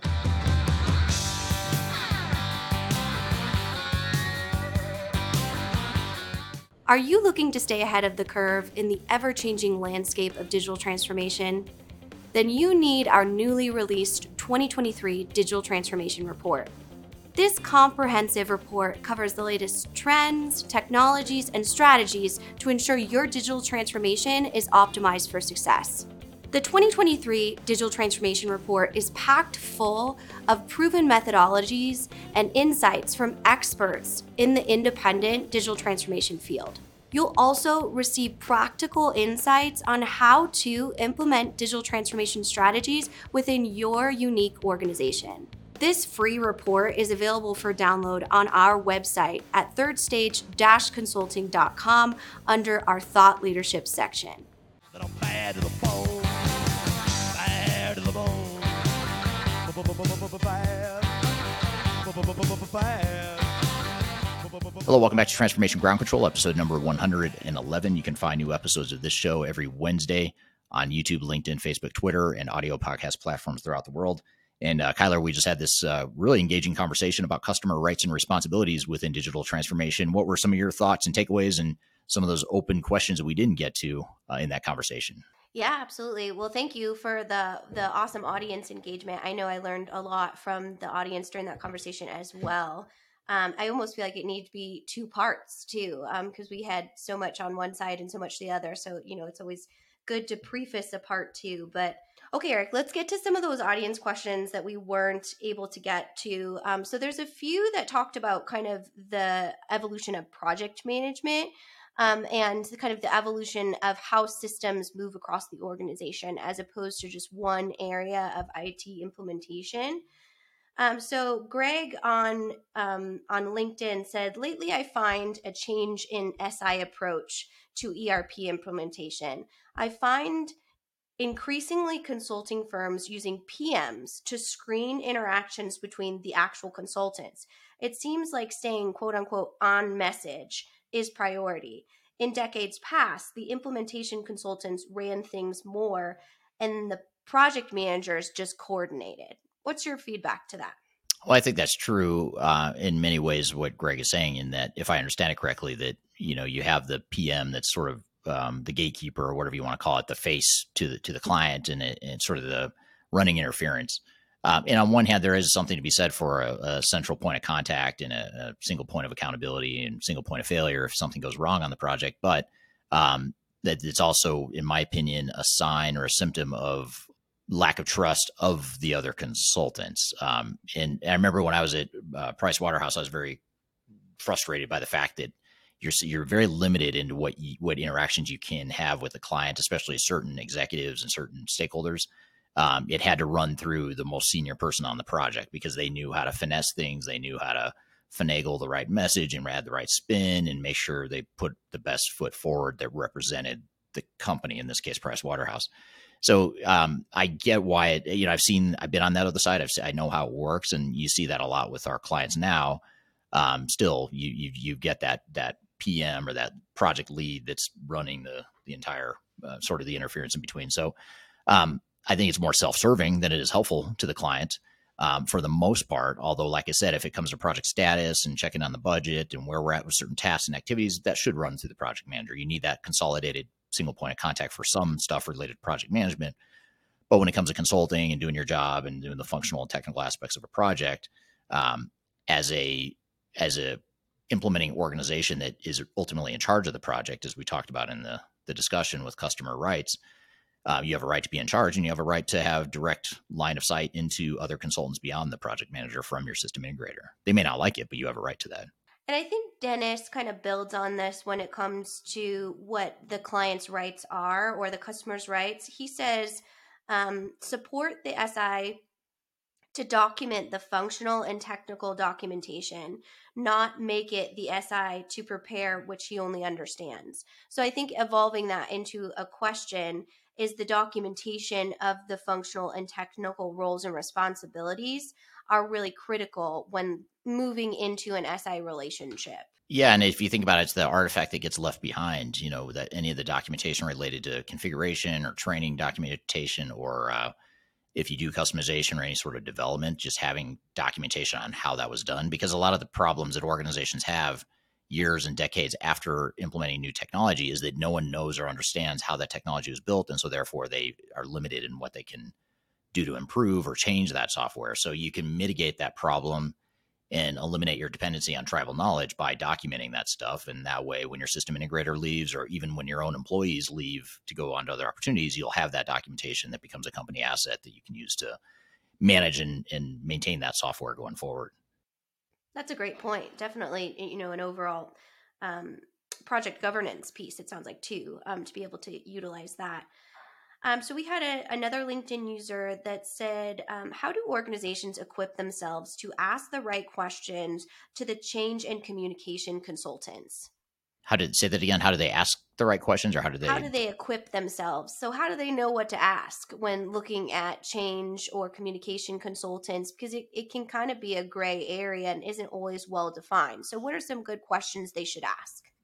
Well, I think asking first of all, what the scope of change management is to them, the consulting firm, and making sure they have a holistic view of what change management is, looking beyond just end user training and communications, which is where most change consultants gravitate towards. That's important stuff. But if they're not including things like organizational design or change impact assessment or organizational assessment, benefits realization, if they're not including some of these core components of change management in their change plan and strategy and methodology, then I'd say that demonstrates a lack of understanding of change management. You can certainly ask qualification-based questions, like how much of your staff is certified in ProSci or some other change methodology. You could ask. I also like to ask the change team's knowledge of technology, because if you get a change team or consulting firm that's too ivory tower in their approach to change management, and they don't have any sort of detailed understanding of technology and business operations in general, they're just not going to be effective in their jobs. It's going to be more of a fluffy, touchy-feely sort of approach to change management versus a pragmatic, tangible, business value-based approach. So those are some of the things I would ask, just to get to the bottom of what their real competencies are as it relates to change management. Absolutely. And those are good questions for all consultants, as well, in interviewing. So definitely good insight there.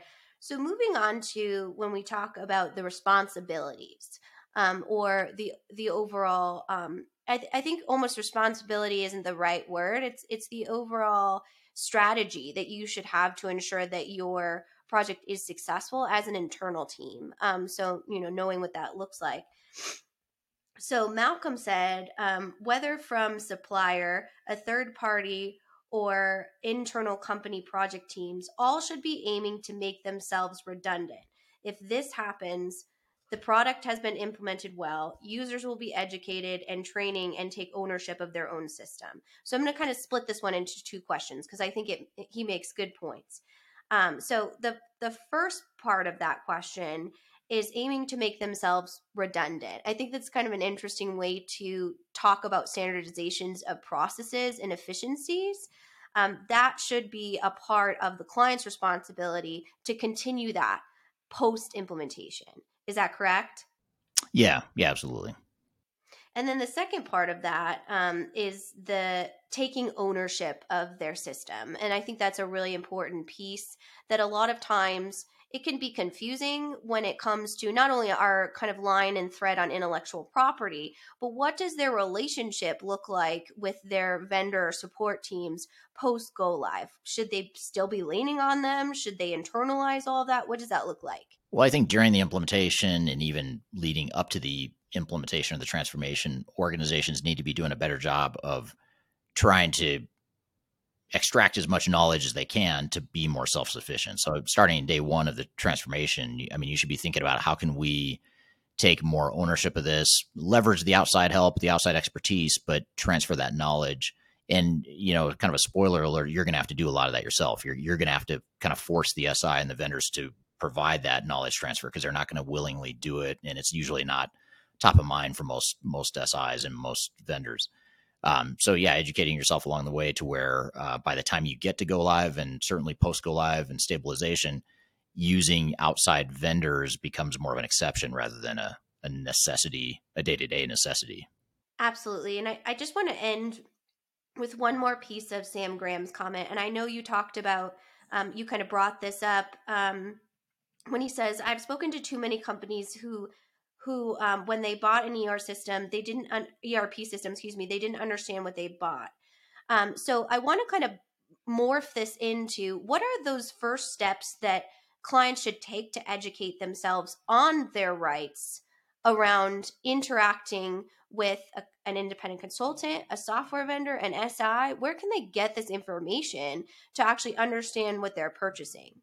As it relates to the software or from the consulting or the services side? From either way. So if I'm a client A and I'm, talking to third stage, I'm talking to SAP S4HANA or SAP just in general, and I'm talking to a larger SI, how do I make sure that I am doing that I'm educating myself and taking that responsibility and understanding what I'm looking for to achieve as an internal organization to ensure that I'm getting the maximum business value of what my investment looks like? Yeah, I mean, you can certainly lean on companies like us at third stage. And a lot of times our clients, before they ever become clients, will just reach out with questions. And that's something we're happy to do for most organizations through the world is if you've got questions about how to stand up a PMO or the questions you should be asking as you go through the procurement process or how to manage your SI or whatever the case may be, you can always reach out to us. You can reach out to me and we'll certainly have a conversation about, advice we might give or just informal sounding board sorts of suggestions. So that's probably a good place to start, and certainly educating yourself with other resources to understand those things. And the whole reason I did that topic, or the reason I like that topic to do as a discussion for today, is that around customer rights and responsibilities is because I don't think enough people talk about it, and I don't think it's ever been published anywhere. So that was a kind of an attempt to maybe put something out there as a starting point for a customer bill of rights or whatever you want to call it going forward.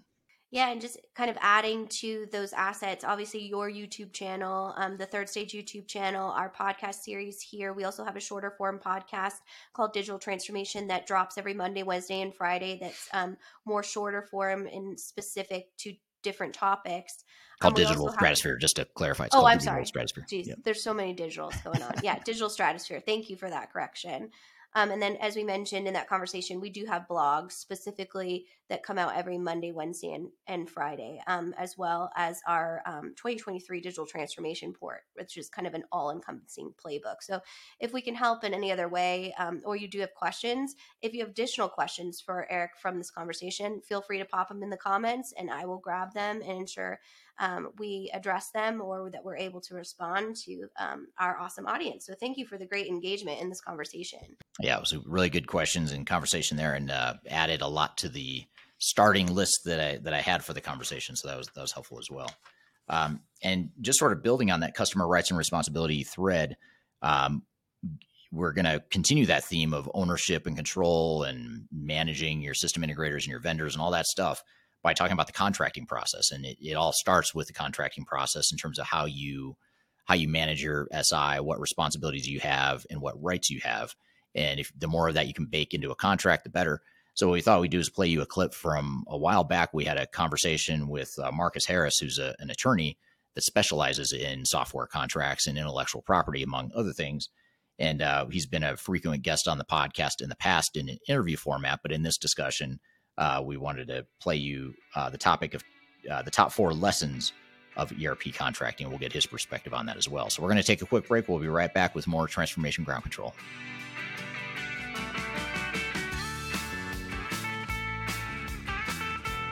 Hi, this is Eric Kimberling, the CEO of Third Stage Consulting, and we recently hosted our Digital Stratosphere 2022 virtual event.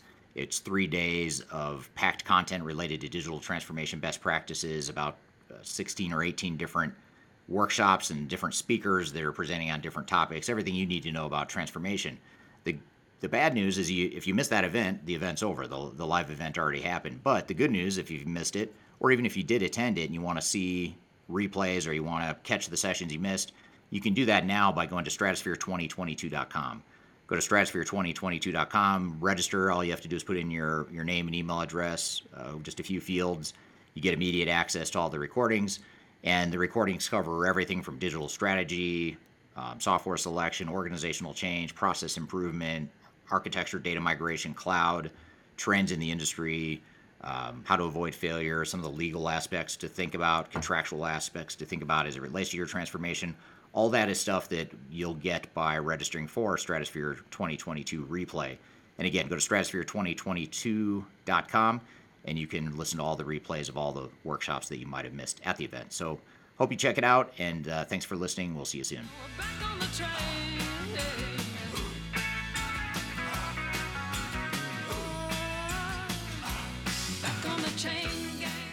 Hello, welcome back to Transformation Ground Control, episode number 111.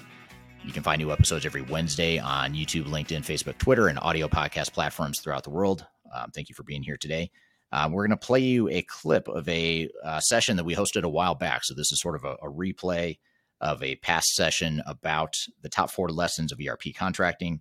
It's a conversation we had with Marcus Harris, who's an attorney and a prominent contract negotiator within the software space. And the interesting thing about Marcus, by the way, is he used to work for the software vendors doing their legal counsel and their contracting. And now he is on the other side, primarily representing buyers and implementing organizations in their contract negotiation. So we're going to roll this clip and then we'll come back with questions and follow-up discussion afterwards. So here's the clip with Marcus Harris. So just to start, I was going to talk a little bit about what are some of the lessons learned just from my perspective as a expert witness and helping clients with project recovery and just helping clients even that aren't failing, but they're struggling. What are some of those lessons and common patterns we see? And on the right side of the screen, I included just some recent failures that have come about in the last, call it the last year or so. We've all heard about, over time, you've heard about the Hershey's cases of the world, the, Waste Management, Nike, some of these really big ERP types of failures.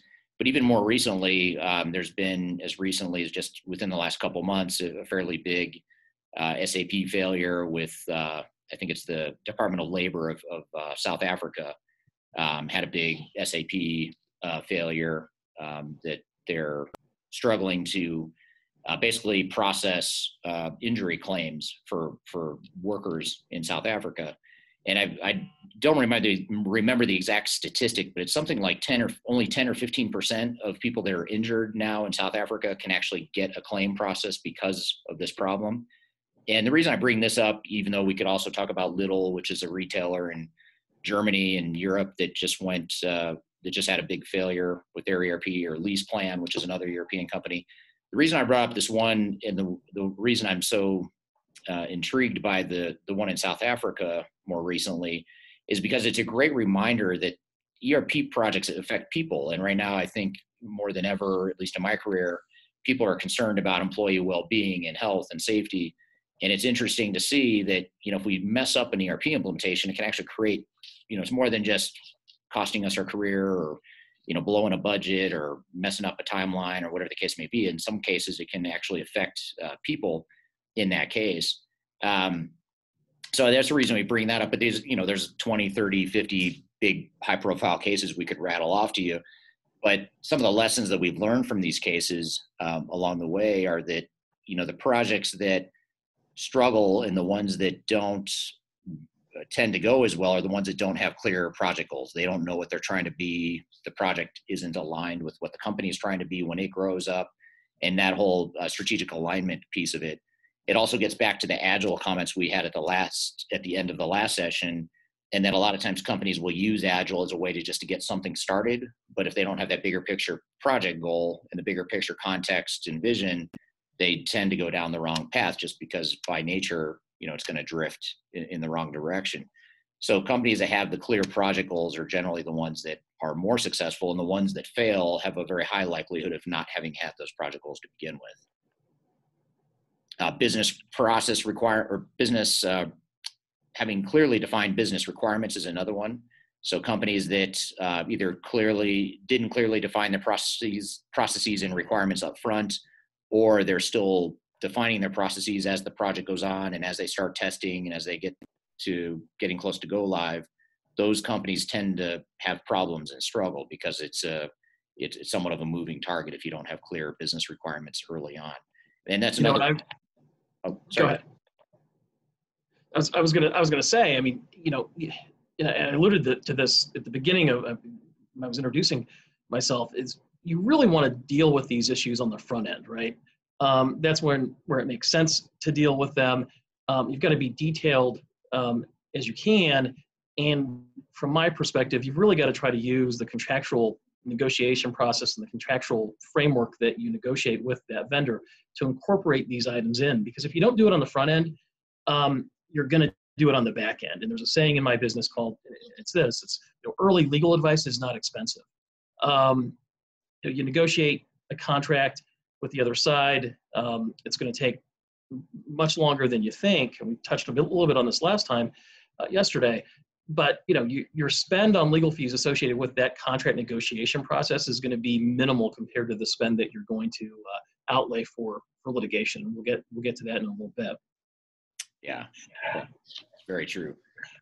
And also choosing the right software. That's another big topic. I know you and I have talked about, Marcus, in that, a lot of this is always important. You always want to choose the right technology and make sure it's a good fit for your organization. But this is a really big problem now, and it's not as easy as it sounds because so many of the big vendors now are in the middle of that transition to the cloud.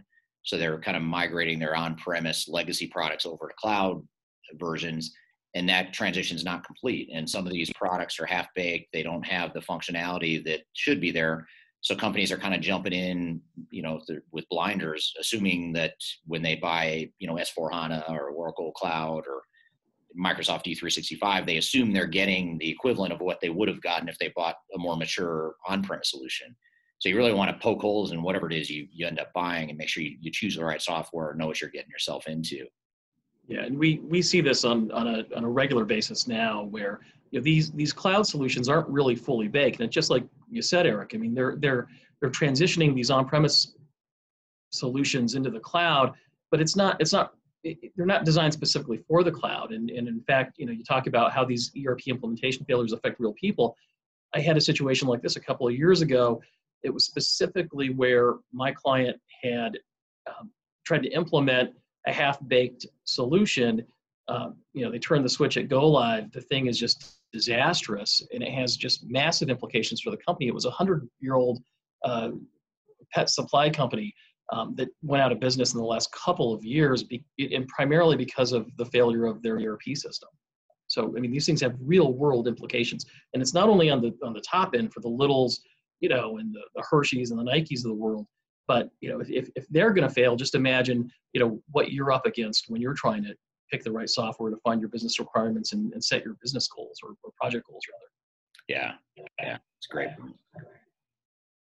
Companies with realistic expectations are more likely to succeed than the ones that don't. A lot of what you and I see a lot, Marcus, are the companies that get sold a bill of goods that just wasn't realistic. They get sold that 6-month quick hit implementation, just use our product off the shelf, don't customize anything, use it vanilla, use our best practices, and you can get this done in 6 months or whatever the number is. and you hang your hat on that. You go to the board, you ask for money, you plan to that, and then you find out, well, it turns out that was never realistic to begin with, and then you end up making a lot of bad decisions later on that lead you, towards the kind of circling the drain on making things even worse. Right, and this is an issue that actually brought Eric and I together. He was an expert witness in a case that I had where the customer, my client, really did not have realistic expectations. The vendor represented to my client that they could implement the software with virtually no involvement from the client, which in a modern ERP scenario, that's just not feasible. That's not a realistic way to go about it. And you've got to put some blame on my client, certainly, but the vendor should have known better. So having an understanding of what's realistic, setting your expectations accordingly is key. And you advocate for involvement of independent consultants, and here I think it makes sense in general, but here it doubly so, because the life cycle of these ERP systems is 15 years, 10 years, 20 years. If you haven't implemented something in that period of time, you may not know what a realistic expectation is, and it's incumbent upon you then to engage somebody, an independent consultant, to tell you what's reasonable and what's not reasonable, to set your expectations. Yeah, absolutely. And jumping ahead of, I'll skip to the last bullet here, just because it's so important. But the one commonality that I've seen on literally every single expert witness case I've been involved with, and every single failure that we've had to go clean up, was an underinvestment in organizational change management. And that's the only thing I can point to that's the one thing you always see. And doesn't necessarily mean it's 100% correlation factor or whatever, but it does suggest that companies that don't do change management well have a high likelihood of failing. And I've yet to see a project on the flip side. I have yet to see a project that was successful that didn't invest heavily in change management. So I think there's absolutely a very strong correlation in those two things. With change management. I know, Marcus, you've debated that, or you've had to deal with that a lot in some of your different cases as well. Yeah, I agree with you. It's one of three things that we see in almost every case that we're involved in. And I think you've said it before, you're never going to be upset about how much you've spent on organizational change management. No one comes out of these things thinking, hey, I should have spent less on this, right? That's an area where you're going to want to throw money at, because it's such a risk. You're essentially swapping out the spinal cord of your business for a new one, and there's going to be pushback, and there's going to be resistance and issues associated with your employees and adopting that new system. And this is the one way I think that makes the most sense to try to overcome that. But yeah, to your point, I mean, it's a constant in almost every failure that we see. Yeah. And what I'd love to do now is ask another question of the audience here, and see, we've kind of shared some of the things that we see in a lot of our expert witness and failure and project recovery types of experiences. But what are some of the biggest concerns that you have as it relates to your digital transformation? You can pick as many of these as makes sense to you. But would love to see your thoughts around, is it lack of clear project goals and direction, poor requirements, concern about functional fit, you have unrealistic expectations, haven't involved enough people in the project, processes not being well defined, managing project scope and cost, or organizational change management? Love to hear your thoughts here on this. And actually, while those responses are coming in here, Marcus, I'll share them here in a second.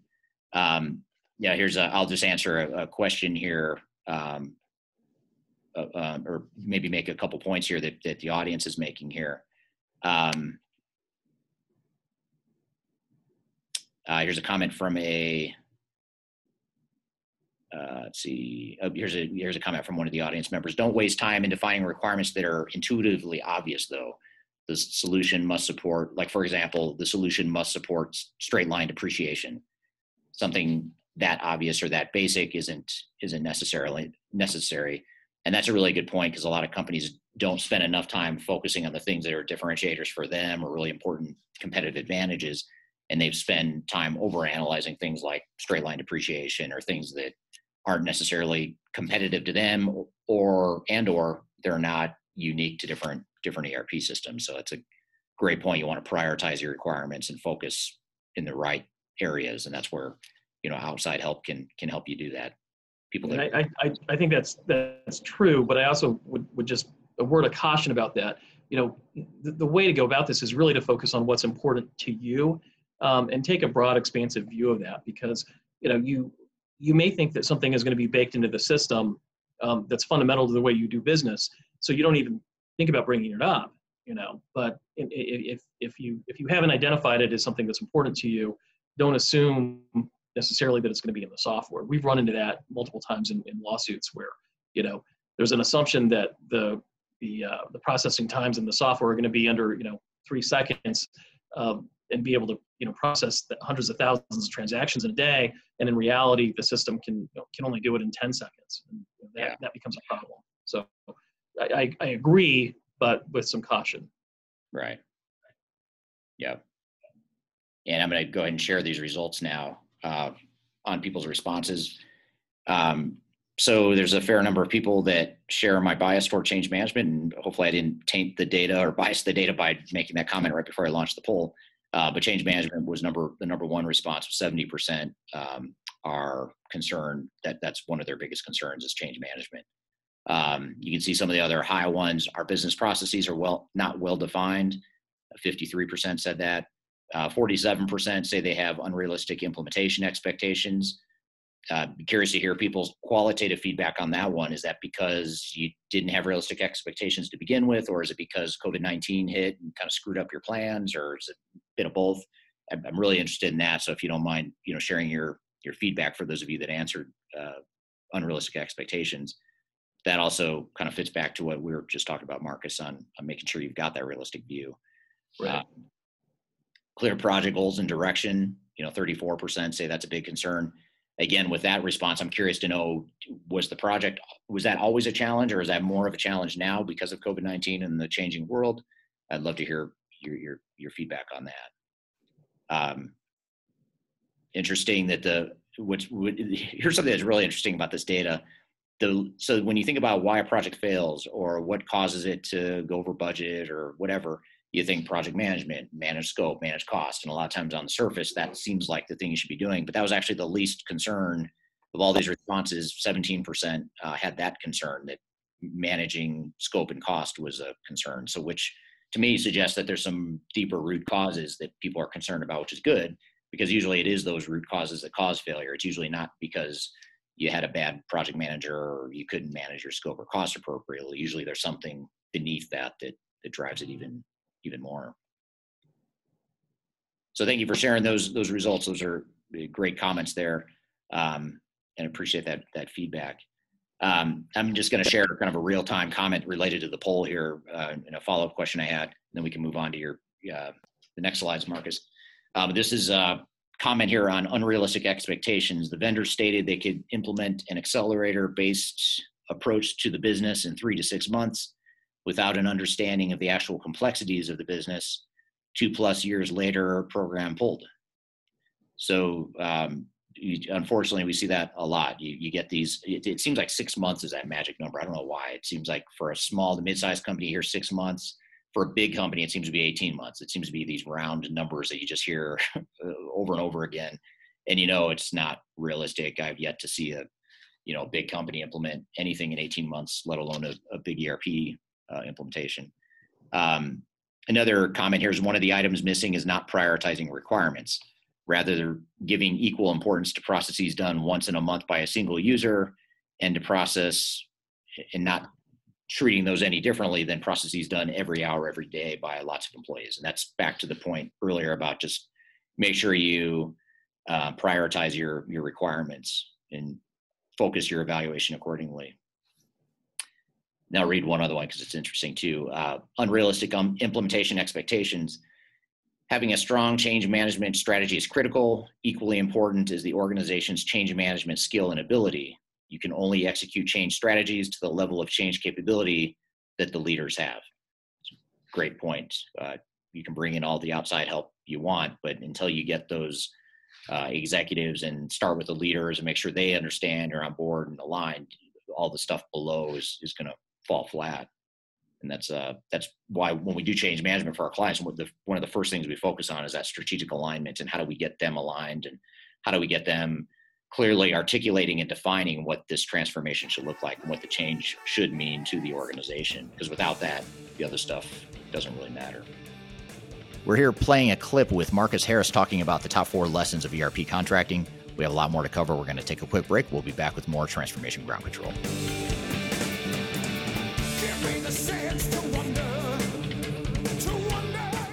If you are involved in any sort of digital transformation or business change initiative, you will want to download the 2021 Digital Transformation Report.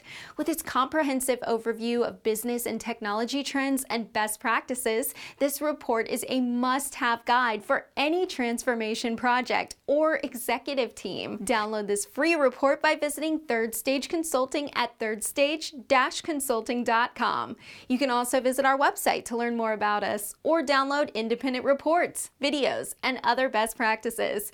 Again, visit thirdstage-consulting.com today to learn how to take your transformation to the third stage of success.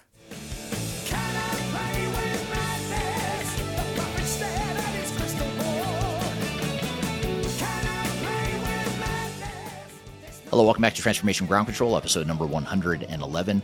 We're here playing you a clip with Marcus Harris talking about the top 4 lessons of contracting within ERP implementations.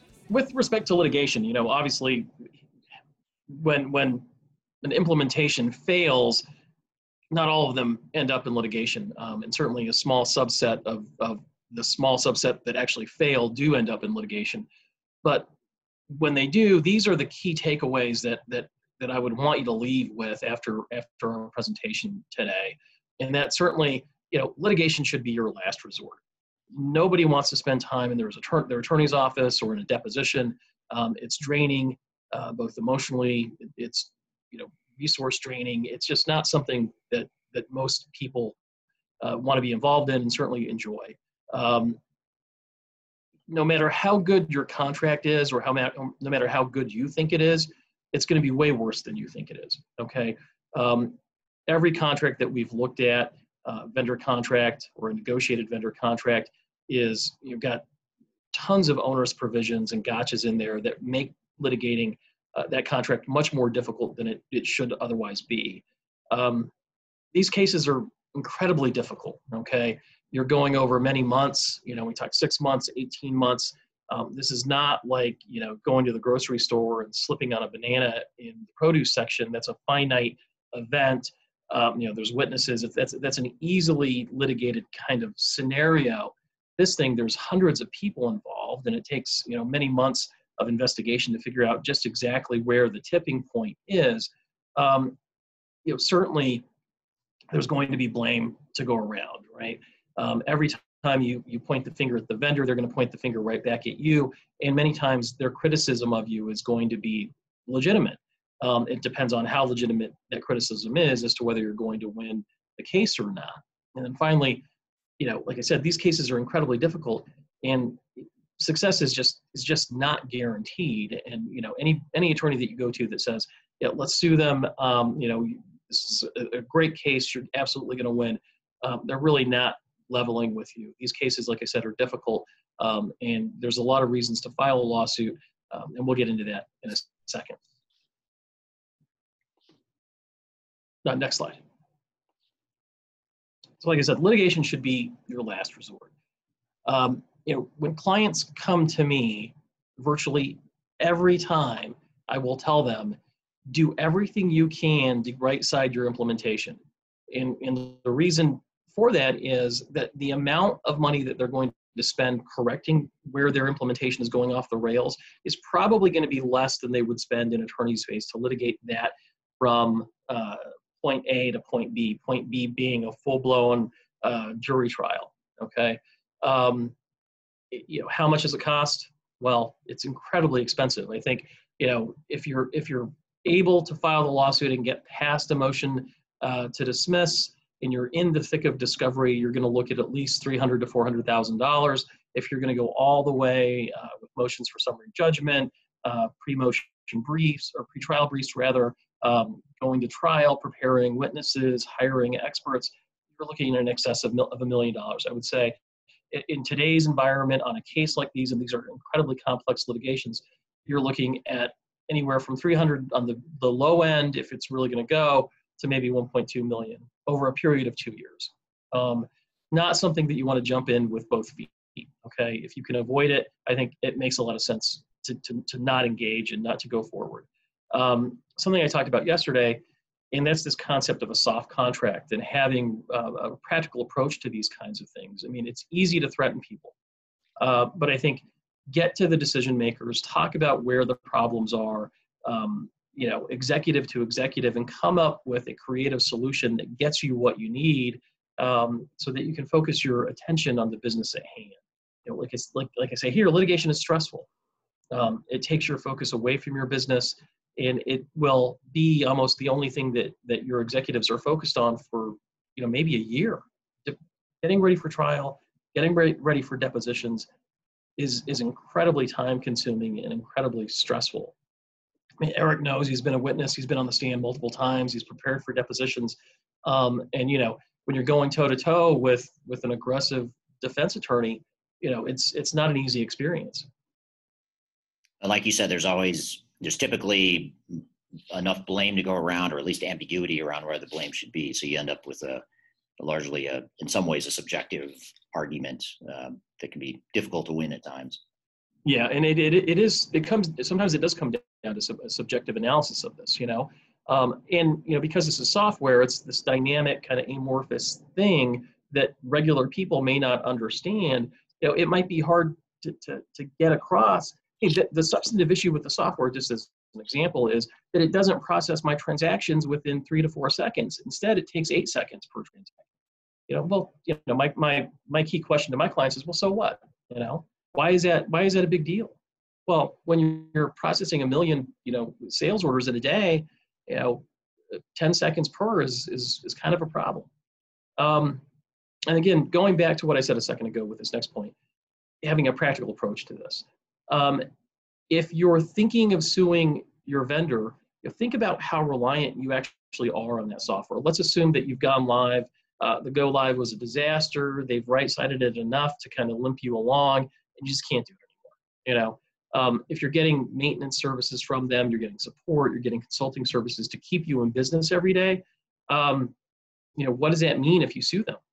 Are they still going to provide those services to you? Are they going to be incented to give you the best service they can? Probably not. So you could be caught between a rock and a hard place when you're trying to make a decision whether to sue. And I think you've got to think about this from a practical perspective and really think if this is something that you really want to do. Let's go to the next slide. So I touched on this a little bit yesterday and just now. These contracts that you get from vendors are incredibly one-sided. They're onerous. They're filled with provisions that attempt to shift all of the risk of the business transaction to you, okay? They are drafted literally by teams of attorneys, the form contract, before you ever see it. It's vetted. Every section in there is in there for a reason. The venue is picked because it's beneficial to that particular vendor. The limitation of liability is set a certain way because it's beneficial to the vendor and not beneficial to you. You've really got to know what you're dealing with. And you've got to have an attorney that can take a look at that contract, analyze it, and figure out creative ways to get around it. If you've got a limitation of liability provision that says that you're only going to be able to recover a subset of the total fees that you've paid, let's say you've paid $1 million in fees, but you've only paid, $250,000 in software fees, and your limitation of liability, the amount that you can recover in a lawsuit is capped at $250,000 in software fees, and you spent that in the first month, and the limitation of liability says you only get what you spent in the last 6 months on software fees, again, you're between a rock and a hard place. What are you going to get? I've had defense attorneys come back to me with the damages calculation. It says, here's what it is. It's a big zero. Okay, that's all you're entitled to. So you're not going to get anything. So you might as well walk away from the lawsuit. That will be the position that they take, and it's going to be set up that way. Think about the warranties and the remedies section. If there is an issue with their performance or the software, what does the contract obligate them to do, right? What does the warranty say? if the warranty says that the software is going to substantially comply with the documentation, have you actually ever seen the documentation? You may say it doesn't work, but the vendor, rest assured, is going to say, well, the software does everything say that the documentation says it's going to do.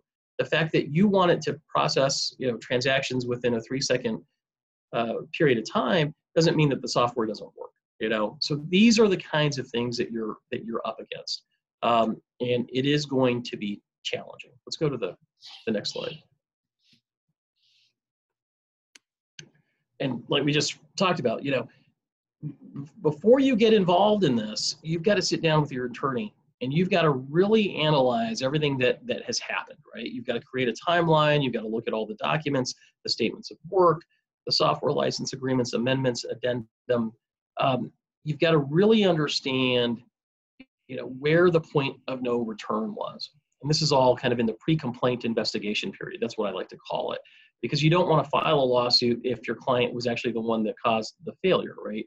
You want to make sure that you've got a reasonable chance of being able to not only point the finger at the vendor, but proving that they violated the terms of that contract, or they did something even worse, and we'll get into that in a second, tort claims, fraud, misrepresentation, and the like. But I think, the takeaway from this is most software failures are really not a failure of technology, okay? The software in some way, shape, or form is going to work. It may not work, and this is a vendor line, the way that you think it was going to work, but it's going to work. It's a failure of the process, and you have to understand where things broke down in that process.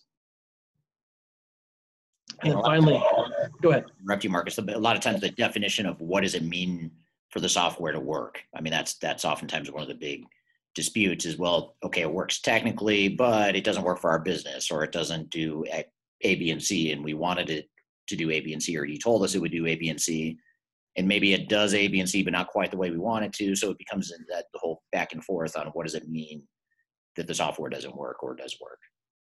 Right, and I mean that's a huge issue each and every time. It's well, what does the software actually do? What did we say it was going to do? What does the documentation say it was going to do? And this goes back to having reasonable or unreasonable expectations. And from the vendor's perspective, they're always going to say, look, your expectations of what the software is supposed to do is just unreasonable. This is not magic. This was not intended to solve every business process that you had.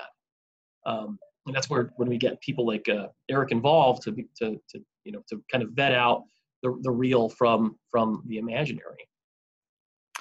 So Marcus, a question, just if you don't mind, I'll jump in here with a couple questions from the audience. There's two questions I want to ask for us to talk about, Marcus. One is, would you please speak to some of the symptoms that organizations should be alert to so they know when the program starts to go sideways?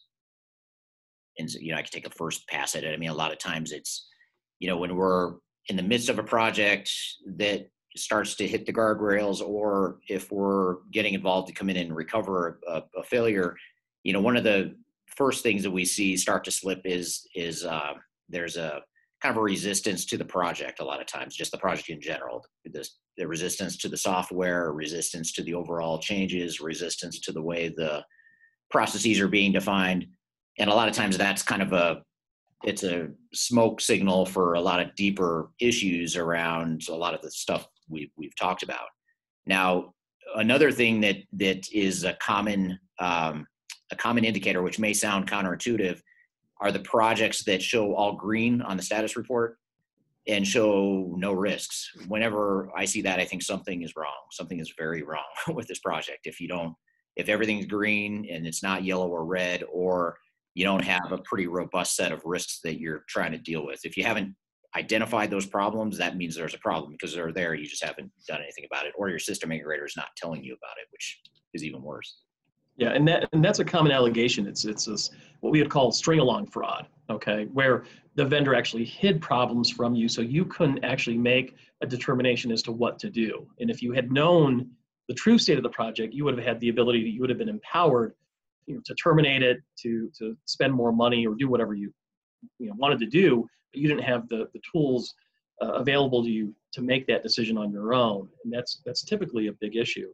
One of kind of the key indicators that we see in our cases is almost always, missed deadlines, missed milestones, deliverables that are not conforming to their specifications. That's one of the ways it starts. And then I think, trying to remedy that, and you get into the situation where there's a non-conformance and you're spending more money and more money and more money trying to figure out where the problem was and trying to remedy the problem. That's one of the main things that we will see in the cases that we litigate. Yeah. Here's another comment here that I know a client that agreed not to get documentation on what the vendor has delivered. That is asking for problems. Does it make sense for an SAP client, or probably any ERP client, to hire a consultant to assist in drafting the contract? Yeah, I think it does. And here's what I see where I think it's really successful. Okay, you want to hire someone, an attorney that's got substantive experience dealing with these types of scenarios. Okay, both on the front end and the back end. The front end being the contract negotiation, and ideally somebody that's got litigation experience in this space. But I would then hire a consultant to help you negotiate some of the more business-oriented terms in that contract, because there's certain things that we as attorneys don't focus on. Okay, we focus on the legal terms and conditions in these agreements, the limitations of liability, the warranties, the remedies, and we very much know what's legally permissible, what's industry standard. But how much users should cost and whether you're getting a good deal or a bad deal, that's really not something that we would know. But I think there's a lot of benefit in hiring a company that does know that, and they can say, okay, well, on this SAP deal, your mix of users and modules, you should be getting a 30% discount off a list. And there are companies that do that. We work with them.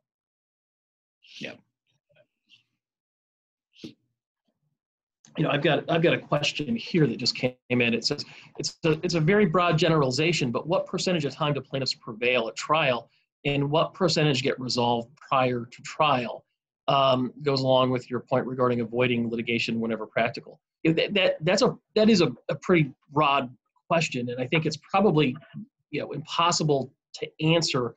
But I will tell you this, just generally, that most cases settle. Okay, it's very unusual for most of these cases to actually go to trial in today's environment. It's just not the way it is anymore, right? I mean, 30 years ago, I think you file a lawsuit, you're gonna be in front of a judge. Today, most cases will settle. But having said that, a lot of cases don't settle. And if there isn't going to be a case that settles, it's in this environment, because again, there's so much blame to go around. People get entrenched in their positions.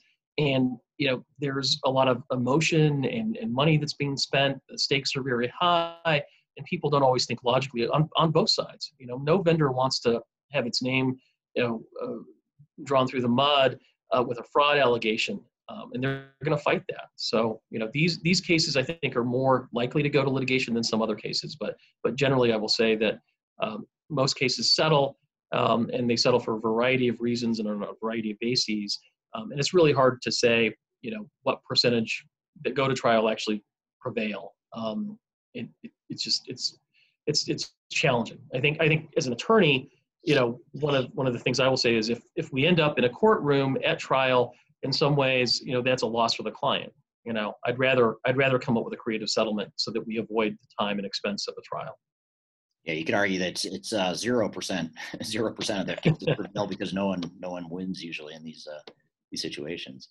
We're here playing a clip with Marcus Harris talking about the top 4 lessons of ERP contracting. We have a lot more to cover. We're going to take a quick break. We'll be back with more Transformation Ground Control.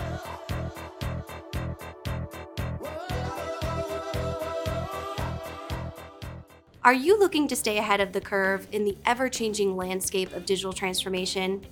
Then you need our newly released 2023 Digital Transformation Report.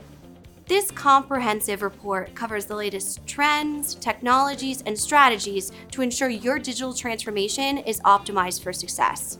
The 2023 Digital Transformation Report is packed full of proven methodologies and insights from experts in the independent digital transformation field.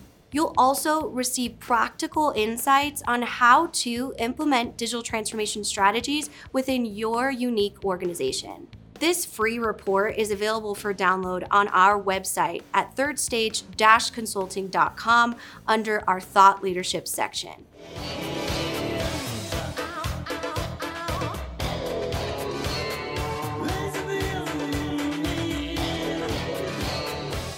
Hello, welcome back to Transformation Ground Control, episode number 111. We're here playing you a clip with Marcus Harris talking about the top 4 lessons of contracting within ERP implementations. Okay, well, kind of going with that question and providing a little bit more, granularity to that response, I think, even with the best facts, if you've got the best case, if I had to put a percentage on it, I would say that, if we take your case to 10 juries, there's a 20% likelihood that you're going to prevail. Okay. So I think that's a problem. There's a an 80% chance that possibly you're not going to. And I think there's a typo in this. It's actually supposed to be the other way around. So I think if we take it to 10 juries, I think it's likely that 8 are not going to believe you. Okay. And 2 are going to believe you. So the odds are stacked against you. And the reason for that is really because of the complexity of these cases. And unfortunately, you're probably not going to have the best facts. And I think the reasons for that are, there's blame to go around. And certainly the contract that you have is not as good as you think it is. But I think, fundamentally, what does success in this scenario look like to you? Okay. And I think that's a better way to measure, and I think Eric kind of touched on this, whether you're successful or not. There's a lot of reasons to sue somebody, okay? And winning at trial isn't necessarily the only reason to do it. You may very well want to recover monetary damages, okay? You want to get all the money that you paid back. You're going to want to get, your indirect and consequential damages, your lost profits, and those types of things. And you very well may be successful. But one of the bases for settling could be, let's continue this relationship. Let's get a discount on the services, or let's get a discount on the software, or let's get them to pay for the replacement system and the replacement consulting services that we would need to get rid of this, software that's not meeting our needs. So I think it's incumbent really on you to try to be creative if you find yourself in this situation, because success, like I said, is just not guaranteed. I think the deck is stacked against you, and winning at trial, well, that's great. There are more guaranteed ways to come out ahead, short of taking the whole thing all the way to trial. You may have to get to the courthouse steps before you get to a settlement, but I think settling it and taking control of the situation and determining what your fate is actually going to be, by offering some sort of a settlement is in some ways preferable to rolling the dice and having a jury decide your fate. Yeah. Let us know if you have any questions about anything that we've talked about. I think again, this is really a session that probably could go on for another hour, and we could get really into the weeds on some of the claims that we would bring, some of the responses to those claims that we see, creative ways to get around them. There's a lot to talk about. And this, because of the online nature, was a little bit of an abbreviated session because of the format. So there's a lot more to talk about. If you have any questions, feel free to chat us or to send us an email, call us, whatever our contact information is right there.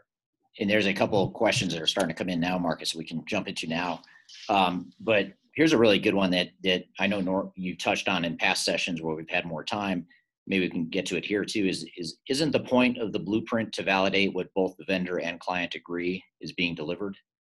What are your thoughts on that, and how often does that become an issue, or what have you seen with that component? Yeah, I do, and I kind of have conflicting issues about this blueprint process and the way that it relates to the contractual process. Because, I think, and Eric, correct me if I'm wrong, but, I think it's unlikely that a vendor before signing a contract is going to go into a full-blown blueprint process with you. And that's where I would actually like to see it happen. As much detail as you can get to put into those contracts is really the ideal situation, right? I mean, I want to know, what all these milestones are, what are the deliverables, what are the specifications for those deliverables, so I can put it into the contract beforehand. Because for me, the contract really is kind of the meeting of the minds where everybody comes together and sets the proper expectations. And then, the blueprint is just kind of a documentation of where we all think we are. But unfortunately, it doesn't always work out that way. Yeah, there's actually an expert witness case we're involved with right now where that blueprint issue is a core part of the project. And what ended up happening in this case is the company agreed to pay for the blueprint but not commit to the software because they wanted to make sure and validate that the software could do everything they needed to, and it's a fairly complex business. And what ended up happening is the software vendor and the system integrator ended up short-circuiting or shortcutting the blueprint and saying, well, hey, we'll give you this big steep discount if you just commit now, even before you're done with the blueprint. And by the way, don't worry about the blueprint. Everything's fine. Software works great. And they ended up doing that. And then they got to the end of the blueprint and realized, oh, wait, this doesn't quite work the way we think it will. And they got, what'd you call it, Marcus, the string along fraud, yeah. The string along fraud is kind of like the status was green until they get to the end or toward the end and realize this is not going to work at all. So that it's a good point. I mean, I think more companies, back to a point you made yesterday, Marcus, and I think it's worth noting here is right now companies have more leverage in their relationships with software vendors than they may ever have, and they probably have ever had, at least in recent decades.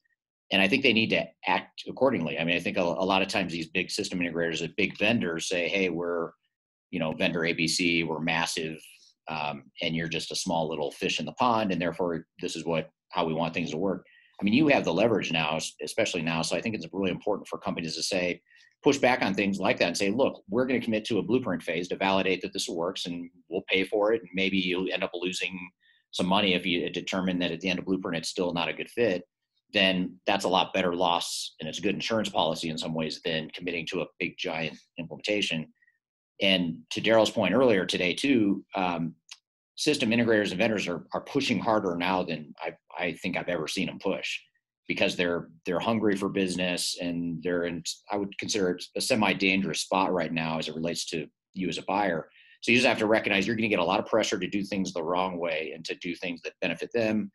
But just remember, you may not feel like it, but you do have all the leverage in the relationship, even if you're a smaller company.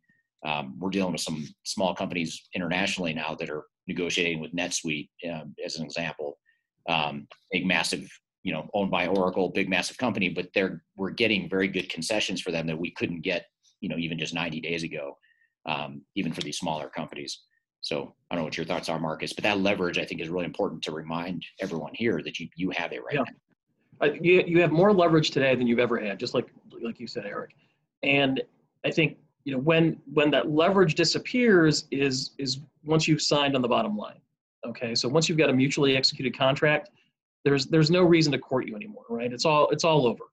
And I think if you've got to come up with some creative solutions to mitigate your risk, because in that scenario with the blueprint, I mean, I think your client in that scenario would have been well served to have done kind of a preliminary contract for just the blueprint phase, and then if it worked, to sign the full-blown contract. Because right now, you're in it, right? You've signed the contract, you've got the contractual obligation, there's a term, and we talked about yesterday when negotiating and renegotiating, if you didn't negotiate the termination provision of that contract properly, you're stuck for a 3-year or 4-year term, and you've got a product that doesn't even work.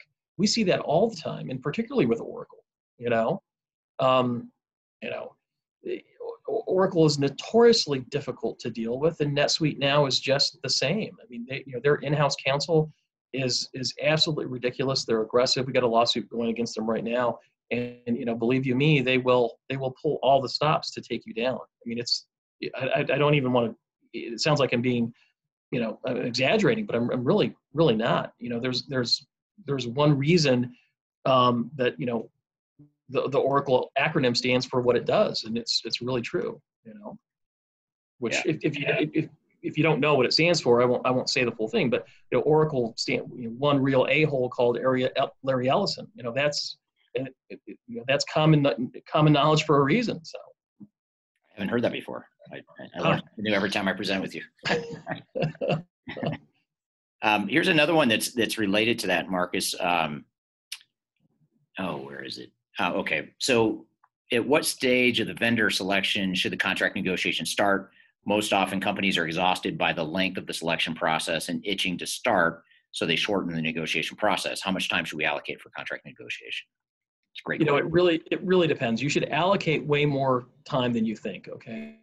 at one of the last stratospheres, there was somebody that was talking about their contract negotiation process and that it should take a few days or a week. That is incredibly unrealistic in my experience. Okay, it's probably going to take, if you're really accelerated from the time that you get counsel involved on both sides, maybe a month, maybe 2 months. It's not a quick process, and it really shouldn't be. There's going to be approvals that the vendor is going to have to get if you're doing it right. They're going to have to engage other people. You're going to go through different decision makers. That's the way to do it. And ideally, you should have at least 2 vendors that you're negotiating with at the same time. That's how you get the best deal. You can say, look, well, thank you very much, SAP, but NetSuite is going to give me this kind of a discount, or, on limitation of liability, that's not what their position is, or whoever it is, Infor, NetSuite, Oracle. That's the way to do it. So I think if you've got selection fatigue, that's no excuse to short circuit the negotiation process. Use your attorney. They're the ones that should be, spearheading that anyway, and you should be brought in strategically to help them with the business aspects of that deal. And you utilize independent consultants as well. Yeah, it's a great point. And one, just as a general dynamic that's really important to be aware of for a lot of companies, we see it all the time where you get to the end of a selection process and the momentum and the excitement for the project is as high as it's ever going to be. And people are feeling really good about the project. They feel really good about their vendor. They're excited to get started. That's all good stuff. You don't want to lose that, but it leads companies into bad decisions. They put the blinders on and they don't think about these risks or think about, what about the things that could go wrong or the challenges we're likely to run into. Another point, Mark, is that this is really important nuance, that maybe this would be a good closing question. It's actually 2-part. One's a comment, one's a question from the same person. First comment is that it's actually a really important point. On the slide early on, we had some examples of failures that all coincidentally involved SAP. And the reason these big, massive, high-profile failures all seem to point to SAP, sometimes Oracle, is because those are big, massive companies that are a lot more likely to be implementing SAP. We found that there's not a correlation between failure rates among different vendors. I mean, it's all pretty consistent. All the failures have just as likely of having a failure as the others. It's just that SAP has huge customers that you hear about when they fail, but you don't hear about the mom and pop distribution company down the street that implemented a smaller vendor. Yeah, and that's a good point. There's no the takeaway from that shouldn't be that SAP fails more than other companies, or that the large vendors fail more. It's just they get the press coverage, and we have a lot of cases for second and third tier ERP vendors in our queue right now, just as much as the large ones. So it's a mix, and I think to some extent, there's maybe the smaller implementations are more likely to fail to some extent because I think the players are less sophisticated. Yeah. So you've got to guard against that. Yeah. Maybe a closing question. This is a great place to leave things. Is from that same person. They also asked the question of the software license is frequently signed separately from the system integrator contract statement of work. Therefore, are we saying you need to have every contract negotiated before signing any of them? So in other words, do we have to sign everything all at once, or could we commit to the software and then sign the statement of work, or probably not vice versa? But what are your thoughts on splitting out the license agreement from the services implementation statement of work and contract? Yeah, I mean, I think from a practical perspective in today's environment, that generally happens, right? It's not necessarily that you're going to license SAP and then use SAP's professional services to implement it, though that's not uncommon. So I think splitting them out is just a reality. I think just you've got to kind of see how to play it on a case-by-case basis from a strategic standpoint. That's more of a negotiation kind of thing. If the vendor, the integrator gets wind that you've already committed to a particular piece of software that's in their wheelhouse, they might know that you're going to go with them, and they might get more aggressive. So I think you kind of play your cards close to the vest and figure out how you want to negotiate those contracts. From an overarching perspective legally, my preference is always to have less cooks in the kitchen, because I want one throat to choke, right? If I'm going to litigate, I don't want to have three different integrators for three different modules and, two different software companies. I can't figure out where the failure is.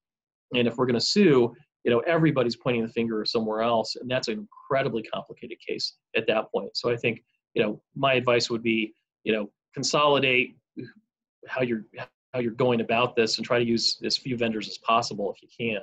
It's not always something that you can do, but from a legal perspective, if there's an issue, it's going to make things much easier on the back end. Yeah. All right. Thank you, Marcus. Great conversation. Good to revisit that conversation from a while back. And hopefully that was helpful to the audience as well. We're going to take a quick break. When we come back, we're going to debrief and cover some follow-up points as it relates to that conversation. We'll be back with more Transformation Ground Control.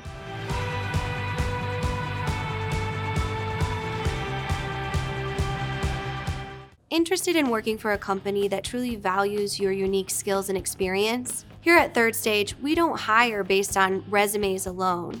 We look at the full candidate, experience, and willingness to provide excellent service for our clients. Within a technology, independent, and agnostic consulting firm, you have the opportunity to learn across industries with a diverse group of clients. Our consultants also have the opportunity to diversify their portfolio and learn across technology systems. If you're interested in joining a high-growth entrepreneurial organization, please reach out to us at work@thirdstage-consulting.com.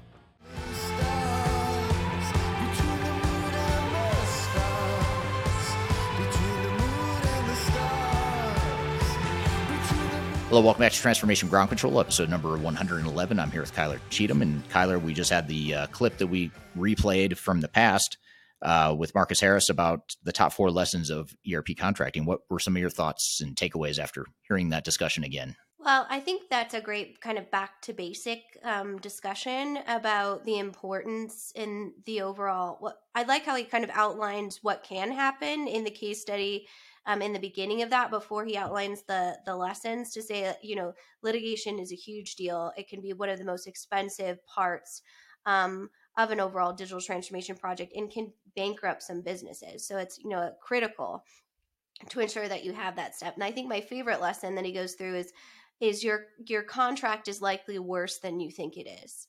And the importance of understanding that a standardized contract with any sort of vendor is always something that you should have evaluated for the specific relationship that you're looking for, which is why, he does what he does to ensure that there is opportunity for businesses to negotiate with these vendors. Because I think a lot of times that's a misconception, is there's no way to kind of negotiate, and you're kind of trapped into this contract, especially when you're seeing this evolution of moving to a SaaS or a cloud-based model. Right. Yeah, absolutely. Yeah, it's a great point. And he really explained that and unpacked that point well in that conversation for sure. Yep, definitely. And I think it's also great when he talked about there's likely faults on both sides. And you kind of alluded to that when you were talking about the most complex digital transformation failure you experienced at the beginning of the episode. Is there many times it is not just one party's fault, even though it might be, one party is liable or was negligent. But there's oftentimes a fundamental organizational issue. And if you go in with a broken organization, you're already, at a weakness point that will break much more easily unless you have a strong organizational culture and you've really assessed the readiness of your organization to go in. Yeah, I totally agree. You need to have that understanding and alignment before you get too far into your project, or else you are going to run into those headwinds that are inevitable when you don't have it.